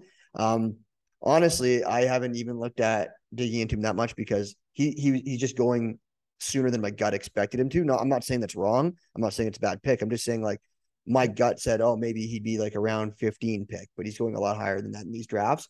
Probably because I don't know much about him or enough about him at this point. But like what you were saying about his sprint speed, those are all things I'm going to need to look at before we start going. Random question: Berrios or Giolito next year? This could be a question for either of you. Is none of the above? That's fine too. That's a legit answer. Mark? Where did Gio go in this one? I'm trying to find him on here. You went earlier, but that's not even my question. Yeah. Berrios went the 14th. I would take Giolito first. You did go for it. 10th. Giolito won the 10th here. Do either of them benefit or are harmed by the new rules? The shift, the pitch clock. Either of their profiles. Well, Mike was saying the schedule, the rebalance schedule helps Berrios more. Schedule, yeah. Yeah, that would help Berrios a little bit, but I would take the more certain Ks with Giolito. Then Berrios is very hittable. Right. Okay. So you asked about fades, Zach. Those two guys are probably mini fades for me right now. I mean, I was lucky this year. I didn't have either of them this year, so I didn't have to suffer the pain, but it was vicarious trauma through Mike, who I know had both, and that was about a quarter of his texts were about effing Berrios and effing Giolito. Actually, I'll throw a third. I'll throw a third one in. Trevor Rogers. Yeah, I had one of him too. Oh my god! If you won with those teams, I know Mike the Mouth won a DC with Giolito, and I know Genstad was doing very well with Trevor Rogers. I think. If you did, that's impressive to win with those guys because they pitched so many innings, especially the first two I mentioned, Berrios and Giolito, that if you didn't start sitting them at a point that you're just crushing your ratios. So Yeah, no, I can assure you, I did not win with with them. it's sort of Mark, you can commiserate with this. It's sort of like football-esque, where it's like one player can like make or break your team. Or baseball, that doesn't usually happen, but a Giolito Barrios could do that. Well, they're ratio killers, and those ratios are 20% of your score, and you know that's just going back to the partnership. Mike tends to want to stick with the perceived studs, or like the good players, where I'll be a little more reactionary. Oh, we got to sit him, and it's a balance. Like, for example, like I think I was able to. He would ask me a couple times about sitting Giolito, and I was like, yeah, sit him, and I think that helped him a couple times. But late in the season, I think Burns had a blow up, and I'm like, that's it, we're benching him, we're not starting him, and Mike's like, oh, okay, and then eventually I came to my senses. I think that was like his 13 strikeout game, which if we had sat him, we would not have won the main event. So I think you have to be. That's where the partnership comes into. We were not setting him that way. Ooh, he was gonna go rogue and just put it. The partnership would be over. It's over. But yeah, no, I mean those guys, Zach. It's a good point. Like ratio killers that are like a top 5 round starting pitcher. That's the one guy like in a football league who, like, if they bust or if they get hurt, that can cost you a team. And yeah, I think Mike had that happen to him. Well, usually when the starting pitchers bust, it's when they get hurt, and like it's usually there's the hitter bust, like you've seen in recently, like Bellinger and Baez, players like that. Like those kill you, like Gleyber Torres one year, because you just don't know when to stop it. Whereas pitchers, it's usually like an injury stops it, because the top end pitchers are usually more consistent. But it's sort of like a rare case where we had a couple of them this year that just like fucking kill. Zach, let me ask you a question, because you're a higher volume drafter than either of us, and I think I had like 22 or 23 teams last year. How do you diversify your starting pitching? I mean, so there's I don't know, 15, 20 guys who are going to go in the top 5, 6 rounds. Are you going to have shares of all or most of them, or do you weed out a large percentage of them? Yeah, no, I'll fade. Like some of them I just think are going too high. Like, well, for example, like an easy one was DeGrom. I faded him mostly. I had a couple token shares, like on smaller stakes teams. I think I had like 2 shares of him just to have sort of some exposure to that. But trying to remember last year, like someone like Fried, I didn't have any of him, which turned out to be not such a great fade. Just because like the strikeouts weren't as good as the other players, didn't have such a track record. Luis Castillo was another fade last year because of he just was too unreliable. Another fade that I probably shouldn't have made. But yeah, no, I will have, like in the first couple of rounds, like this year, I'll have my Striders, Ceases, Alcantaras, try to get some Woodruff, Nola, and just sprinkle them. And in these DCs, I'm just gonna probably be taking the ones that fall in these DCs, because I'm gonna be doing a lot of them. So in this one, like I took Cease because like Alcantara and Strider were gone already. So that was sort of an easy one. I guess I could have gone with McClanahan. But in other drafts, like I will probably just wait and take a closer and see, like in situations, I'll take a closer hitter, see what falls back. But yeah, I'll have my certain pitchers that I just probably won't be getting. Like Bieber probably won't be a guy that I'll be drafting a lot where he's going. If it's like the 3rd round, he'd be a guy that just because of this, like you said, like I thought about that too. The Central won't be playing the Central a lot.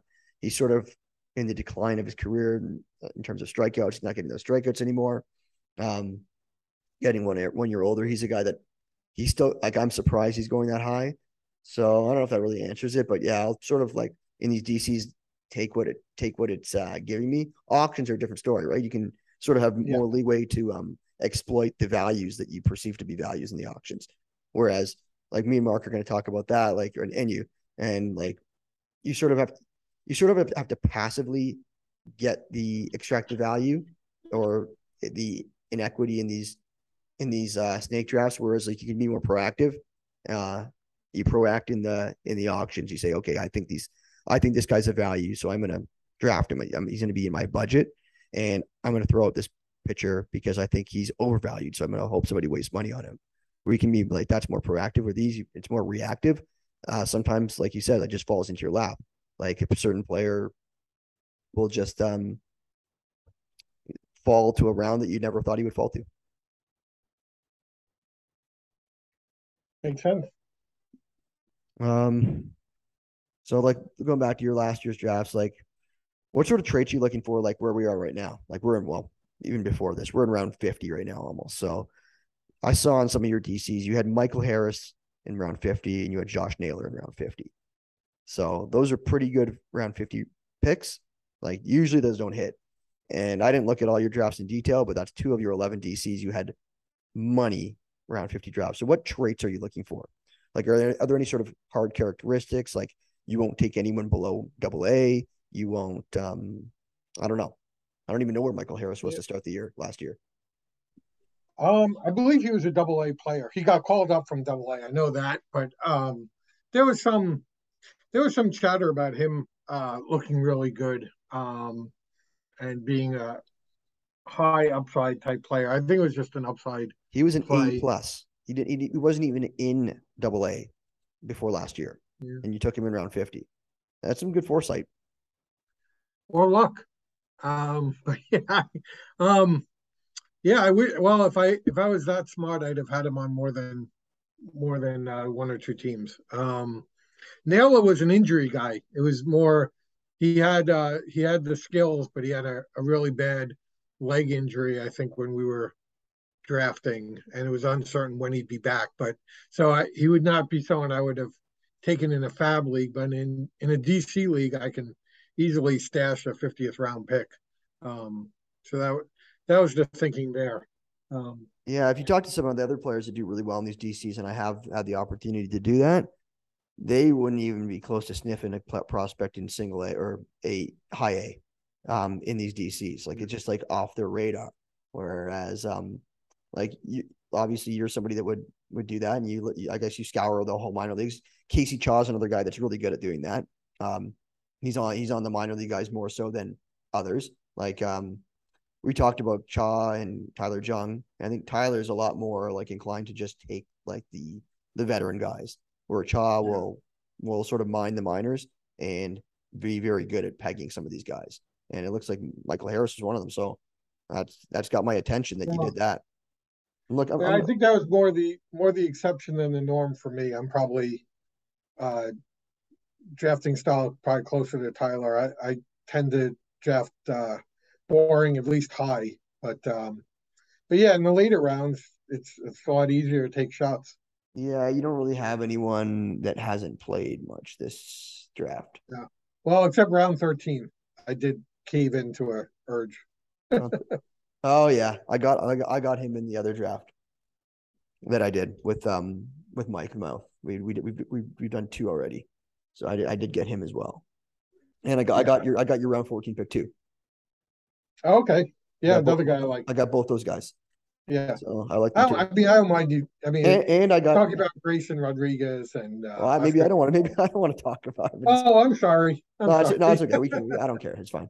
Oh, I got a lot of the same player. Oh shit! I'm gonna show you my other team. Where is it? Here it is. This is my other team. You can start here in round 15. Boom, boom, Yeah, boom,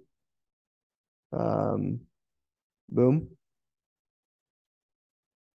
yeah, boom. nice. You got yeah. Your round 35 price is a hell of a price on him. Yeah. What else?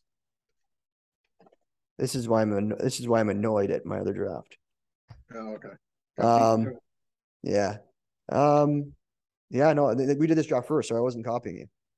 So it kind of makes me feel good that I have a lot of the same picks as you do. Crazy price on Yeah, Moncada here, eh?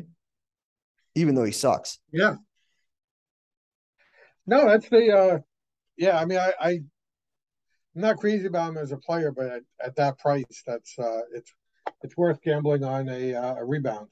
Yeah, around You can't get 21. much worse, right? No, he was awful. He was actually okay at the end of the year. Yeah. Where were we? Pull up this a draft we're in. Oh, I'm in the got so many tabs open. I'm on the clock.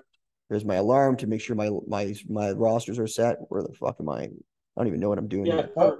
for the listener, just seeing Zach's screen with all the tabs that all say ONTH or draft, it is freaking impressive. I have to say, it is just it's a wonder. It's only October, and I proclaim to never do 100 drafts Yeah, again. I This is didn't fucked up. really believe that, but hey, All listen, if you right, like all it and right. you can do it, then go for it.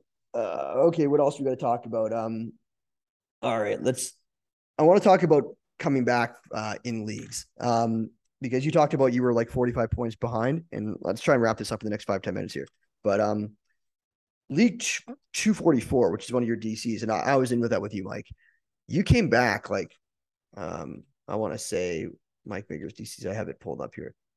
244 weekly. Can you see this? Yep. Excel. You came back and it's hard to see here, but you were like, I don't want to say like middle of the pack, like halfway through, and then you came back and won the league. So is there some like I see that happen a lot with good players is that they sort of just make a surge in August and September. And like it's harder to do in DCs. And there's some DCs where I was able to make a surge and come back just because I don't know if it was just this year, whereas like certain players, if like I had teams that had Andres Jimenez and Marcus Semien on the team, and they were so bad in the first, they were so bad in relative to the second half and the first half. Like even at Brendan Rodgers, who was hitting like a $120 in the first month, and then he just went berserk. And Bo Bichette and other guys who just like, if you had a bunch of those guys that just had great second halves, like your team could really make a surge. And I felt like I don't know, like I haven't been playing for as long as you have. Is this commonplace, or is this something that was not as common? Like you guys made that huge comeback in the main. This DC of yours, you made a big comeback in. What do you think? Yeah, I don't know. I couldn't really say. I don't think there's anything special about that team. I just got hot, I guess. Yeah. All right. Well, if No. it is what it is, then that's what it is. Yeah. Another thing I wanted to ask you about, I'm just sort of to fly through the last part of the agenda here, is diversification. I noticed that like your player shares, I'll pull up your player shares page. I did like a pivot table here. Where is it?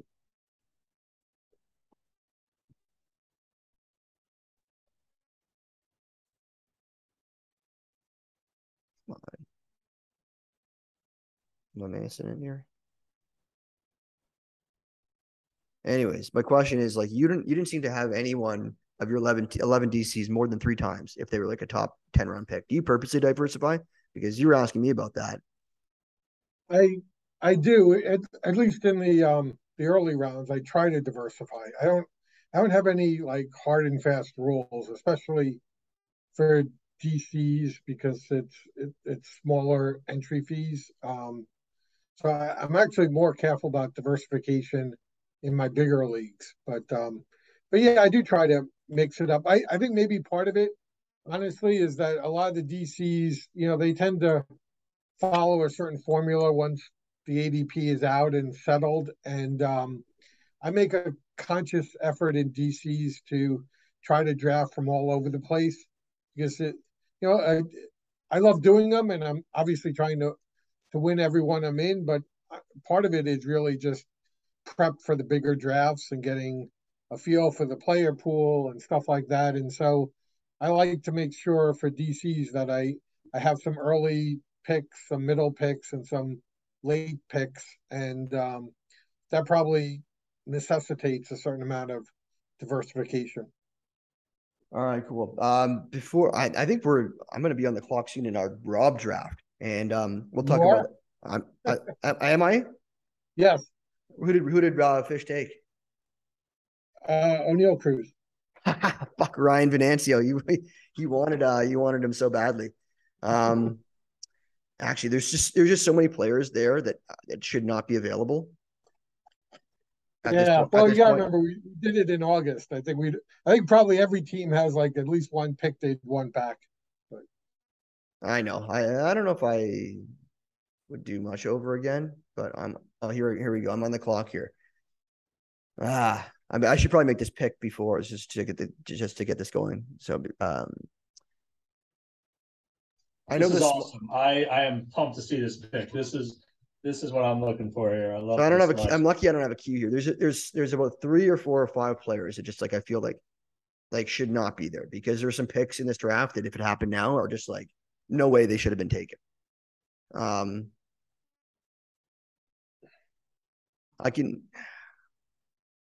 I know I got like 5 or 6 guys I'd be thrilled with, and I'm 9th in this round, so yeah, kind of curious if I get any of them. I know that the guy that's sort of top of my list is not a guy that you probably are going to take based on your team build. However, it's so annoying because I know that everyone on my list is going to be gone by the time they get back to me. So it's like, I got to draw a line in the sand. And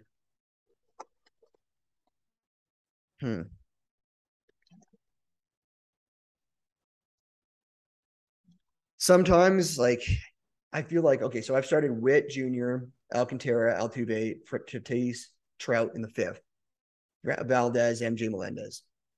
So I feel like getting Tatis and Trout in 4 and 5, I better not fuck this up. because I feel like I really like my draft so far. I feel like Bobby Witt's a big value. I feel like Tatis. Yeah, and we did this draft. I think it was like shortly after the news of Trout's back issues, and kudos to you for having the guts to take him. I think this happened right after. Yeah, this is when he was hurt at the time, and yep, he was hurt. This is like in July, I think, and we didn't really know what was going to happen to him, but I think at the 5th round, I was surprised that he didn't go. So there's a lot of good players here that there's a lot of good players. I feel like this draft it's sort of fucked up, but I think I'm gonna have to go with. I feel like I have a good chance to win something with this draft, and I don't want to let this slip away. And it's not my favorite pick. It's not the best player available, but it's going to be the best for my team. It's going to be Camilo Doval. Yep, he was on my short list too. Oh, was he? I didn't think you were going to take him because you already had a closer. Yeah, I know, but in these DCs, if you can grab a second one now, it's probably worth it. I have some guys I like more than him, but he was on the short list. Oh, there's definitely guys that like if I was drafting in the 5th round, I would take over him right now, or like the 7th round. Yeah. If I had a closer already, I would definitely be moving in a different direction. But he was definitely the top closer on the board. That's the right pick for your team. I mean, I think so. You had 5 hitters and 2 pitchers, no closers, and he's I think he's far and away the best skilled known closer left. I agree. That's why I took him. So, Mark, I know we're running a bit long, but I wanted to talk to you about auctions, and I don't want to leave that out.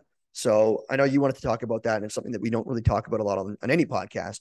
Where do you want to start with this? I'll let you run with it. Like, what question do you want to start off with? Because we have a bunch on the agenda. Which one do you think is the best question to start with? Yeah, this, I think you have your, a complete pod on this. Yeah, I just think, for both baseball and football, there's not a ton of auction content out there.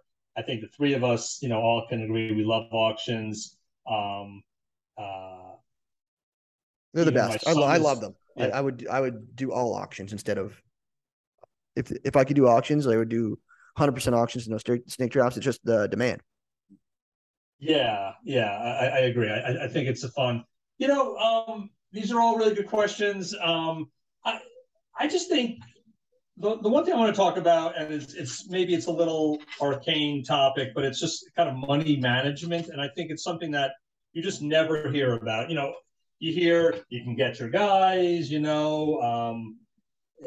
stars and scrubs, balance, all that kind of stuff, but to me, I think a very underrated aspect that you don't really consider in snake drafts that I think you have to is how do you budget your money before the draft, and then how do you manage it within. And I think it covers a bunch of your questions here, Zach. Like, so you asked, do you spend money early on a big players, or do you wait for values? And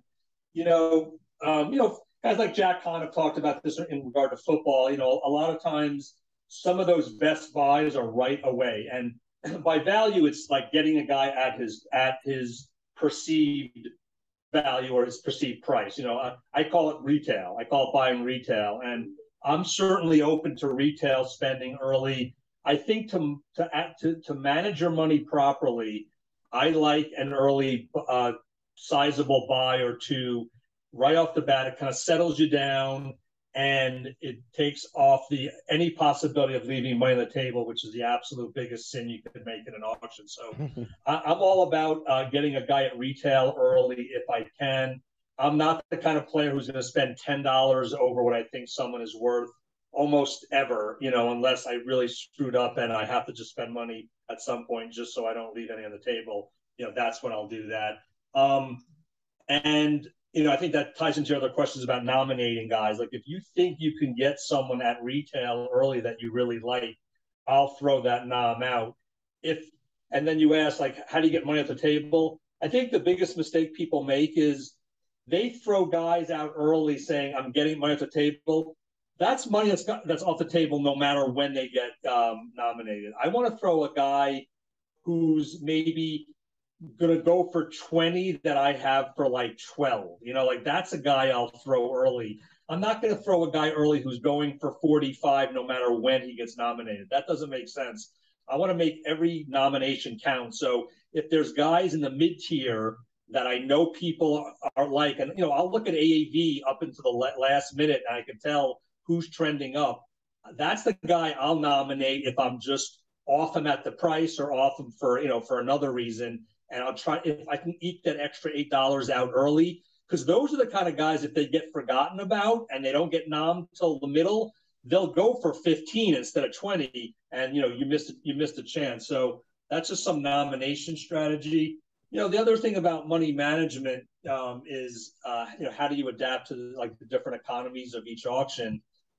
I really do pay attention to where I'm situated in regard to where the other teams are. So I know if I spend early, I'm obviously going to have less money, for a while there, and I'll probably lay back for a little bit and then let it come back around to me. So maybe I have the second least money for the first 5 or 6 rounds, but then all of a sudden I might have the third or fourth most money. Then I like to jump back in, and I like to just then keep myself kind of in the midpoint, like not at the top, not at the bottom, but somewhere in the middle, where I just feel comfortable that I'm not going to be overpaying, and I'm not going to leave money on the table. Probably I'm not as good at the end game as far as leaving enough there. It happened to me in football where I ended up with 6 or 7 $1 guys where I'd prefer like 2 or 3. So I think I have to get a little better at kind of that end game management. But I think the money management is where I see a lot of people go south in these auctions. They either just way overspend early and then they're never in that midpoint, or they just don't spend at all, and then they're just overpaying on every single buy. And then they'll usually go out first, and they'll miss some of those good dollar guys that you can get at the end. They'll have all three. Me and Crawford call it like the $3 to $9 dead zone. Like, I don't want to have a lot of $3 to $9 guys. I think those are the guys that you're overpaying for typically, and try to avoid that dead zone. So that's just some of the notes I had, and just talking about money management and how it fits into nominations, early decisions, and kind of end game. I don't know what you guys think about some of that, but that was some of my thoughts. Mike, do you have any thoughts on that? Yeah, I agree with just about everything Mark said. Well said. I think I would say in auctions the 2 mistakes that I've made the most in the past that I've tried hard to correct is, one is and they both deal with value too. It's not getting so hung up on the the price versus the value you have for the guy. I want to come out of the auction with a team that I really love. I got, and maybe that means I have to pay more than I want to for a couple of guys, but I've learned. I guess I would rather overpay for a couple of guys that I love, that I really believe in, than get $2 or $3 bargains on some bigger players that I'm more ambivalent about. So that's one mistake that I think I used to make that I have gotten better at. The other thing is, in the course of an auction, there's going to be a lot of bargains, and it used to really annoy me if somebody was getting a ridiculous bargain on a player, Yep. and I would jump in and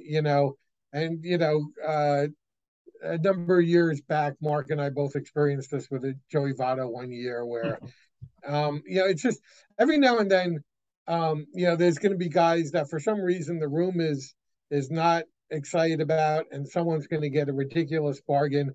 And you just, if you don't really like that player, let them have their bargain. Odds are it probably won't even be a bargain.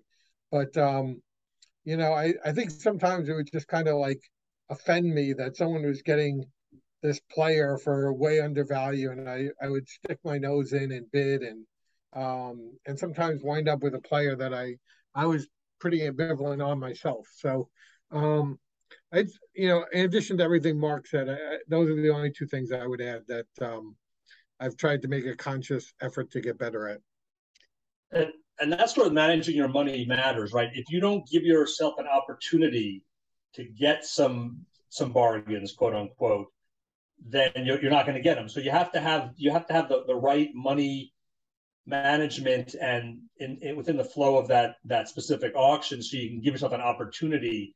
If you go out too hot, you sometimes lose that, or if you start too cold, you could miss it. So part of it's that midpoint thing where if you give yourself that balance of where your money is compared to everyone else, that's where you can swoop up some of those.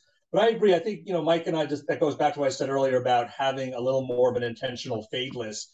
We said this year, we're not going to buy a guy because he's a good price if we don't like him. And, we learned that's the Joey Votto rule for us from a few years back. And I think we did a lot better job on that. And because you can get trapped into doing that if you're not careful. How about you, Zach? Like, what are some of your kind of guiding principles? You're obviously tremendous auction player. We talked about like the best. If you finish top 3 again in the OLAC next year, the Guilds is gonna have to share that Hall of Fame jacket. I think if you, do that. But you're also top 10 again in the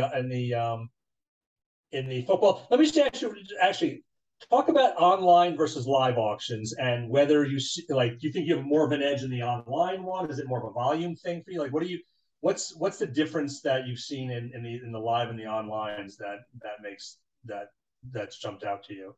Okay. So, let me try and tackle all these questions. So first of all, I think I like the onlines a little bit more because you have that proxy bid and you can sort of, the proxy bid's huge because it saves $1 here and there at the end, because you can put a proxy in at 2, and instead of somebody going 2 on you, you're going 2 on them. You know what I mean? I don't know if people that are listening know, but like if somebody nominates a player, or if you nominate a player for $1, if somebody goes 2, you have to go 3. Whereas if you nominate somebody for $1 and you put a proxy of 2, if they try to go 2, yours goes up to 2 on the online, whereas that won't happen live. And that's a huge advantage if you know how to work that properly.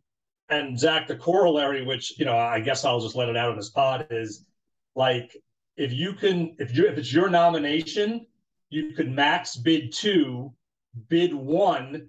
If no one goes 2, you get them for 1. If someone goes 2, you get them for 2. So it's like a free bid. Like you can't lose on that one. If that happens 3 times throughout the draft, you're now getting a $4 player instead of a $1 player in the end game. So it's huge. That's like the difference between Tristan McKenzie and some cuck that you're going to drop. So that's you talked about the online versus live. Um, I think for me, like guiding principles, I didn't really think about this. I was just going to ask you the questions, but as you were talking, I think there's three critical points in an auction. One is at the beginning because doing, and this sort of hits on doing volume because I sort of have a cash register going off in my head, like when I'm counting the dollars in my mind versus what's happened in other auctions. I've done like 10 other auctions. So I see like Bo Bichette went for 45 instead of 41 on average. So I know there's $4 off the table. And I think it's really important that like to note what's going on in that early part of the auction when mostly the studs are getting bought, because that's going to sort of dictate how the story is going to go in the auction. Are there more dollars going off the table? Are all of them going? Or is everyone overpriced? Or is only a few of them overpriced? If everyone's overpriced, then you're going to have to overpay for at least one of them, or else you're going to get shut out of the top tier player if that's what you don't want.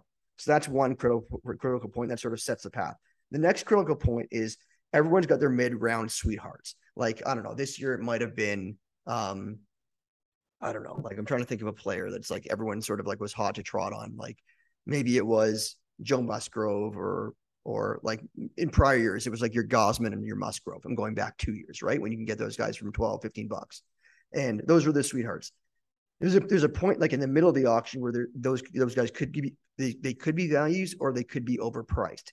If you got a couple guys in the auction that sit on the money and you got like in that midpoint, you got like maybe two guys with over $100 left in their pockets at that point, you're going to be tough. It's going to be tough to get those sweetheart players. So you might want to pay up for the, I don't know, like the players that are more just run of the mill players that like have a more constant price in these auctions.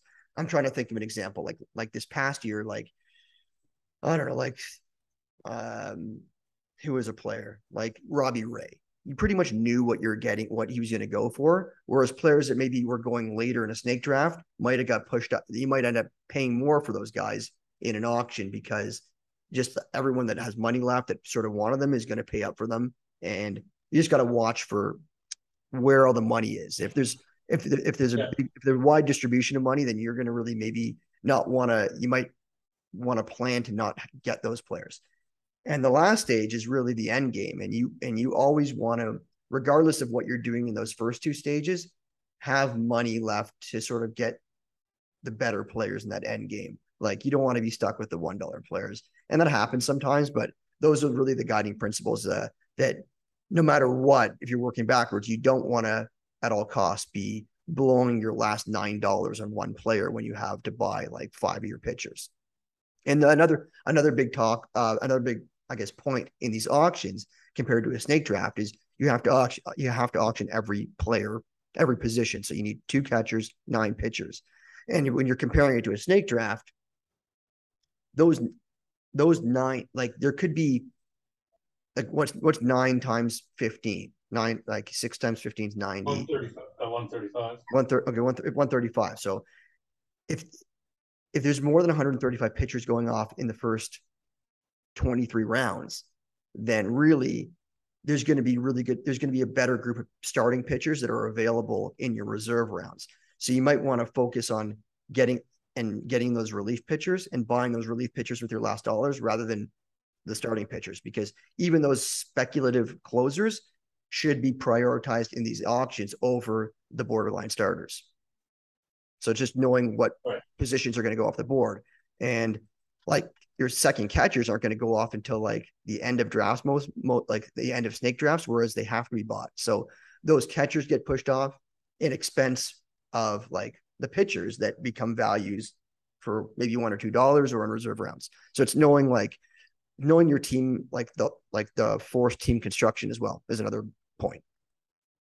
Yeah, those are great principles. Yeah, and I think they all tie into money management, right? Like, and I think the best point is you have those sweethearts that you've seen go for $12, and you budgeted. You know, I mean, I do a budget, but it's a malleable budget. You know, like we have a pitcher hitter split that we actually adhere to pretty closely, but within that it could move around because we just have a feeling of of what you need to spend to get the statistics that you need.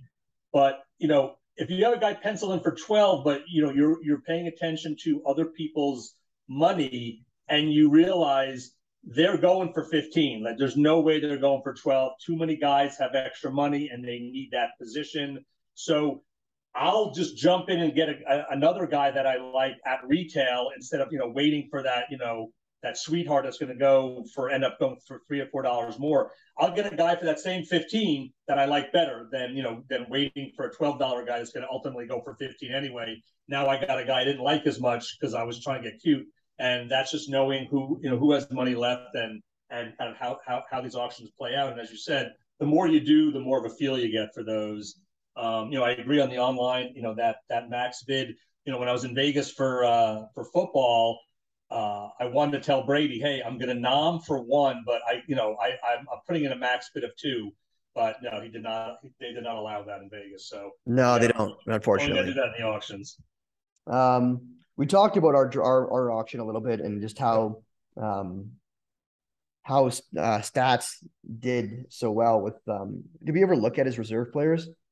Yeah, they weren't. Yeah, they were okay. He had a couple. He had O'Neal Cruz for 7, CJ Prone for 13, but Dalton Varsho for 14. Yeah, that was huge. That's a huge pick. Tucker was great for 37. Springer for 18 is actually fantastic. So he had a pretty, the players that he hit on were great Rizzo values. For 9 too, Zach. Rizzo for 9 was a huge win. He got hit for a good batting average, but yeah, man, like he did well. We talked about this a little bit, but like in the auctions, you can be proactive attacking the values, whereas like the snakes, you got to take what the draft really gives you to an extent. Like if you think somebody's a value, you can reach on them around earlier than ADP, and you can still exploit that value. But it's a little bit, you have to be a little bit more. You can be a little bit more proactive in the auctions, and it's just about discipline. I've had Dusty Wagner came on the podcast 2 years ago, and something he said stuck with me. He's like your team, don't love your team. And that's sort of like a piece of advice I took with me when I just took Duvall. Like I would have loved to have some other players at that point, but I need to like what my team's doing rather than love the players on your team. Whereas that also applies to auctions where you have to be disciplined. And like Mike, what you were saying, like just because somebody's getting a great value, it's the hardest thing in an auction. Like that motherfucker's getting a fantastic value on this player. I already have this position. And I've done that before. I've done that, and it's work. It actually works sometimes. Like sometimes you get stuck with an amazing player, but sometimes you screw the rest of your auction. Well, that's where the discipline comes in. Yeah, if you blow your budget, your whole strategy by doing that, it's so hard to recover. It really does. If it's like a $4 guy, whatever, that's fine. But if it's a $14 guy and it doesn't fit the plan. I mean, again, you have to be flexible, but at some point in the auction, the die has been cast, and if you do that, then you're not going to have the team that you were planning on getting. Yeah, I mean, I think the big focus is make sure you're getting guys that you like, and I mean, really, once the season starts, you're not going to remember that you paid $2 more than AAV for this player, or that you jumped him 2 rounds. I mean, I don't know. I don't even remember where I got certain guys, from the draft that we just finished, Zach. So it just doesn't get the guys you want. Be smart about it, but don't jump someone crazy or go spend way more than you should. But don't get hung up over $1 or $2 or a round or 2. Right. Just don't buy players that you already like. I've seen people I've seen people, and I've made this mistake myself. Like I already have Will Smith, but somebody here's a perfect example. Say you have Will Smith, you bought him for $21 or something this year. And then you see JT Realmuto go off and he's at 18, 19. This motherfucker's going to get JT Realmuto for less than I got Will Smith. Fuck that. I'm going 20. And then bid stops. You have $41 on 2 catchers. Yeah, now I have $41 on 2 catchers. And that has happened to me. And that did happen to me this year. And I think it's still cash in the league, but it really. And then you're just pulling your hair out the rest of the draft. I did that in my solo auction in Vegas last year. I did that with Sal Perez. Actually, he was not in the plan. I did want an elite catcher, but I was I saw the value of Contreras, in the $12 range, and all of a sudden it's like 23. Oh, I better bid. I had him for 26, and that just started a really downward trajectory, and I ended up really. That's probably my worst auction ever, honestly. And that's one decision you made right away, where you think, hey, I'm getting a bargain here at a position where I want to have an elite player, but it completely just messed up my entire budget, and I don't think I ever recovered, honestly. It wasn't like psychologically I'm like, oh, I was freaking out about it, like I liked the player, but I never recovered because it didn't fit what I was trying to do, and I ended up. That's probably my worst auction team I drafted, and that's a perfect example. Yep. So, anything else, guys? No, thanks for having us on. It's been No problem. fun. Thanks. I'm happy for you that the Yankees won. I'm not too thrilled myself, being a Blue Jay fan, but hopefully their players that I took in the postseason challenge are going to do well. That's all I can say about that. But no, Hey, at least our friend Jason DuPont gets to watch the Yankees some more this season. Yeah, I'm sure he'd love to that. Well, I guess what in his defense, maybe like them getting knocked out in the ALCS is going to be more sweet than just the DS. But who knows? Maybe. It's going to be a tough series with Houston. Oh yeah. No, the Houston's got to be favored. Yeah. Well, I appreciate you both. I mean, you guys helped me through these months because I won't be drafting, just be focusing exclusively on football here through the end of the year. But I get to live vicariously through the two of you and all the work you do, and it actually does help me because it keeps my head in the game a little bit without having to do the actual work of it. So thank you both for keeping me connected, but allowing me the time to do my other love, which is fantasy football, and to keep my marriage intact by not doing baseball again for another bunch of months that I promised, and I will try to keep that. All right, let's keep our marriage intact by ending this right, by ending this podcast, and you can go back and do everything. But again, you want to Mike, you don't have you don't want anyone you don't want anyone to find Mike's you. Not Mark on Twitter. No, I have to forward him all these tweets so he can see them. So yeah. If anyone wants me, reach out to Zach or Mark. I'm at Mark MARC _ Winokur WINOKUR if anyone wants to talk to me. But appreciate Zach. Thanks so much. All right, thanks guys. Peace out. Yeah, thank you.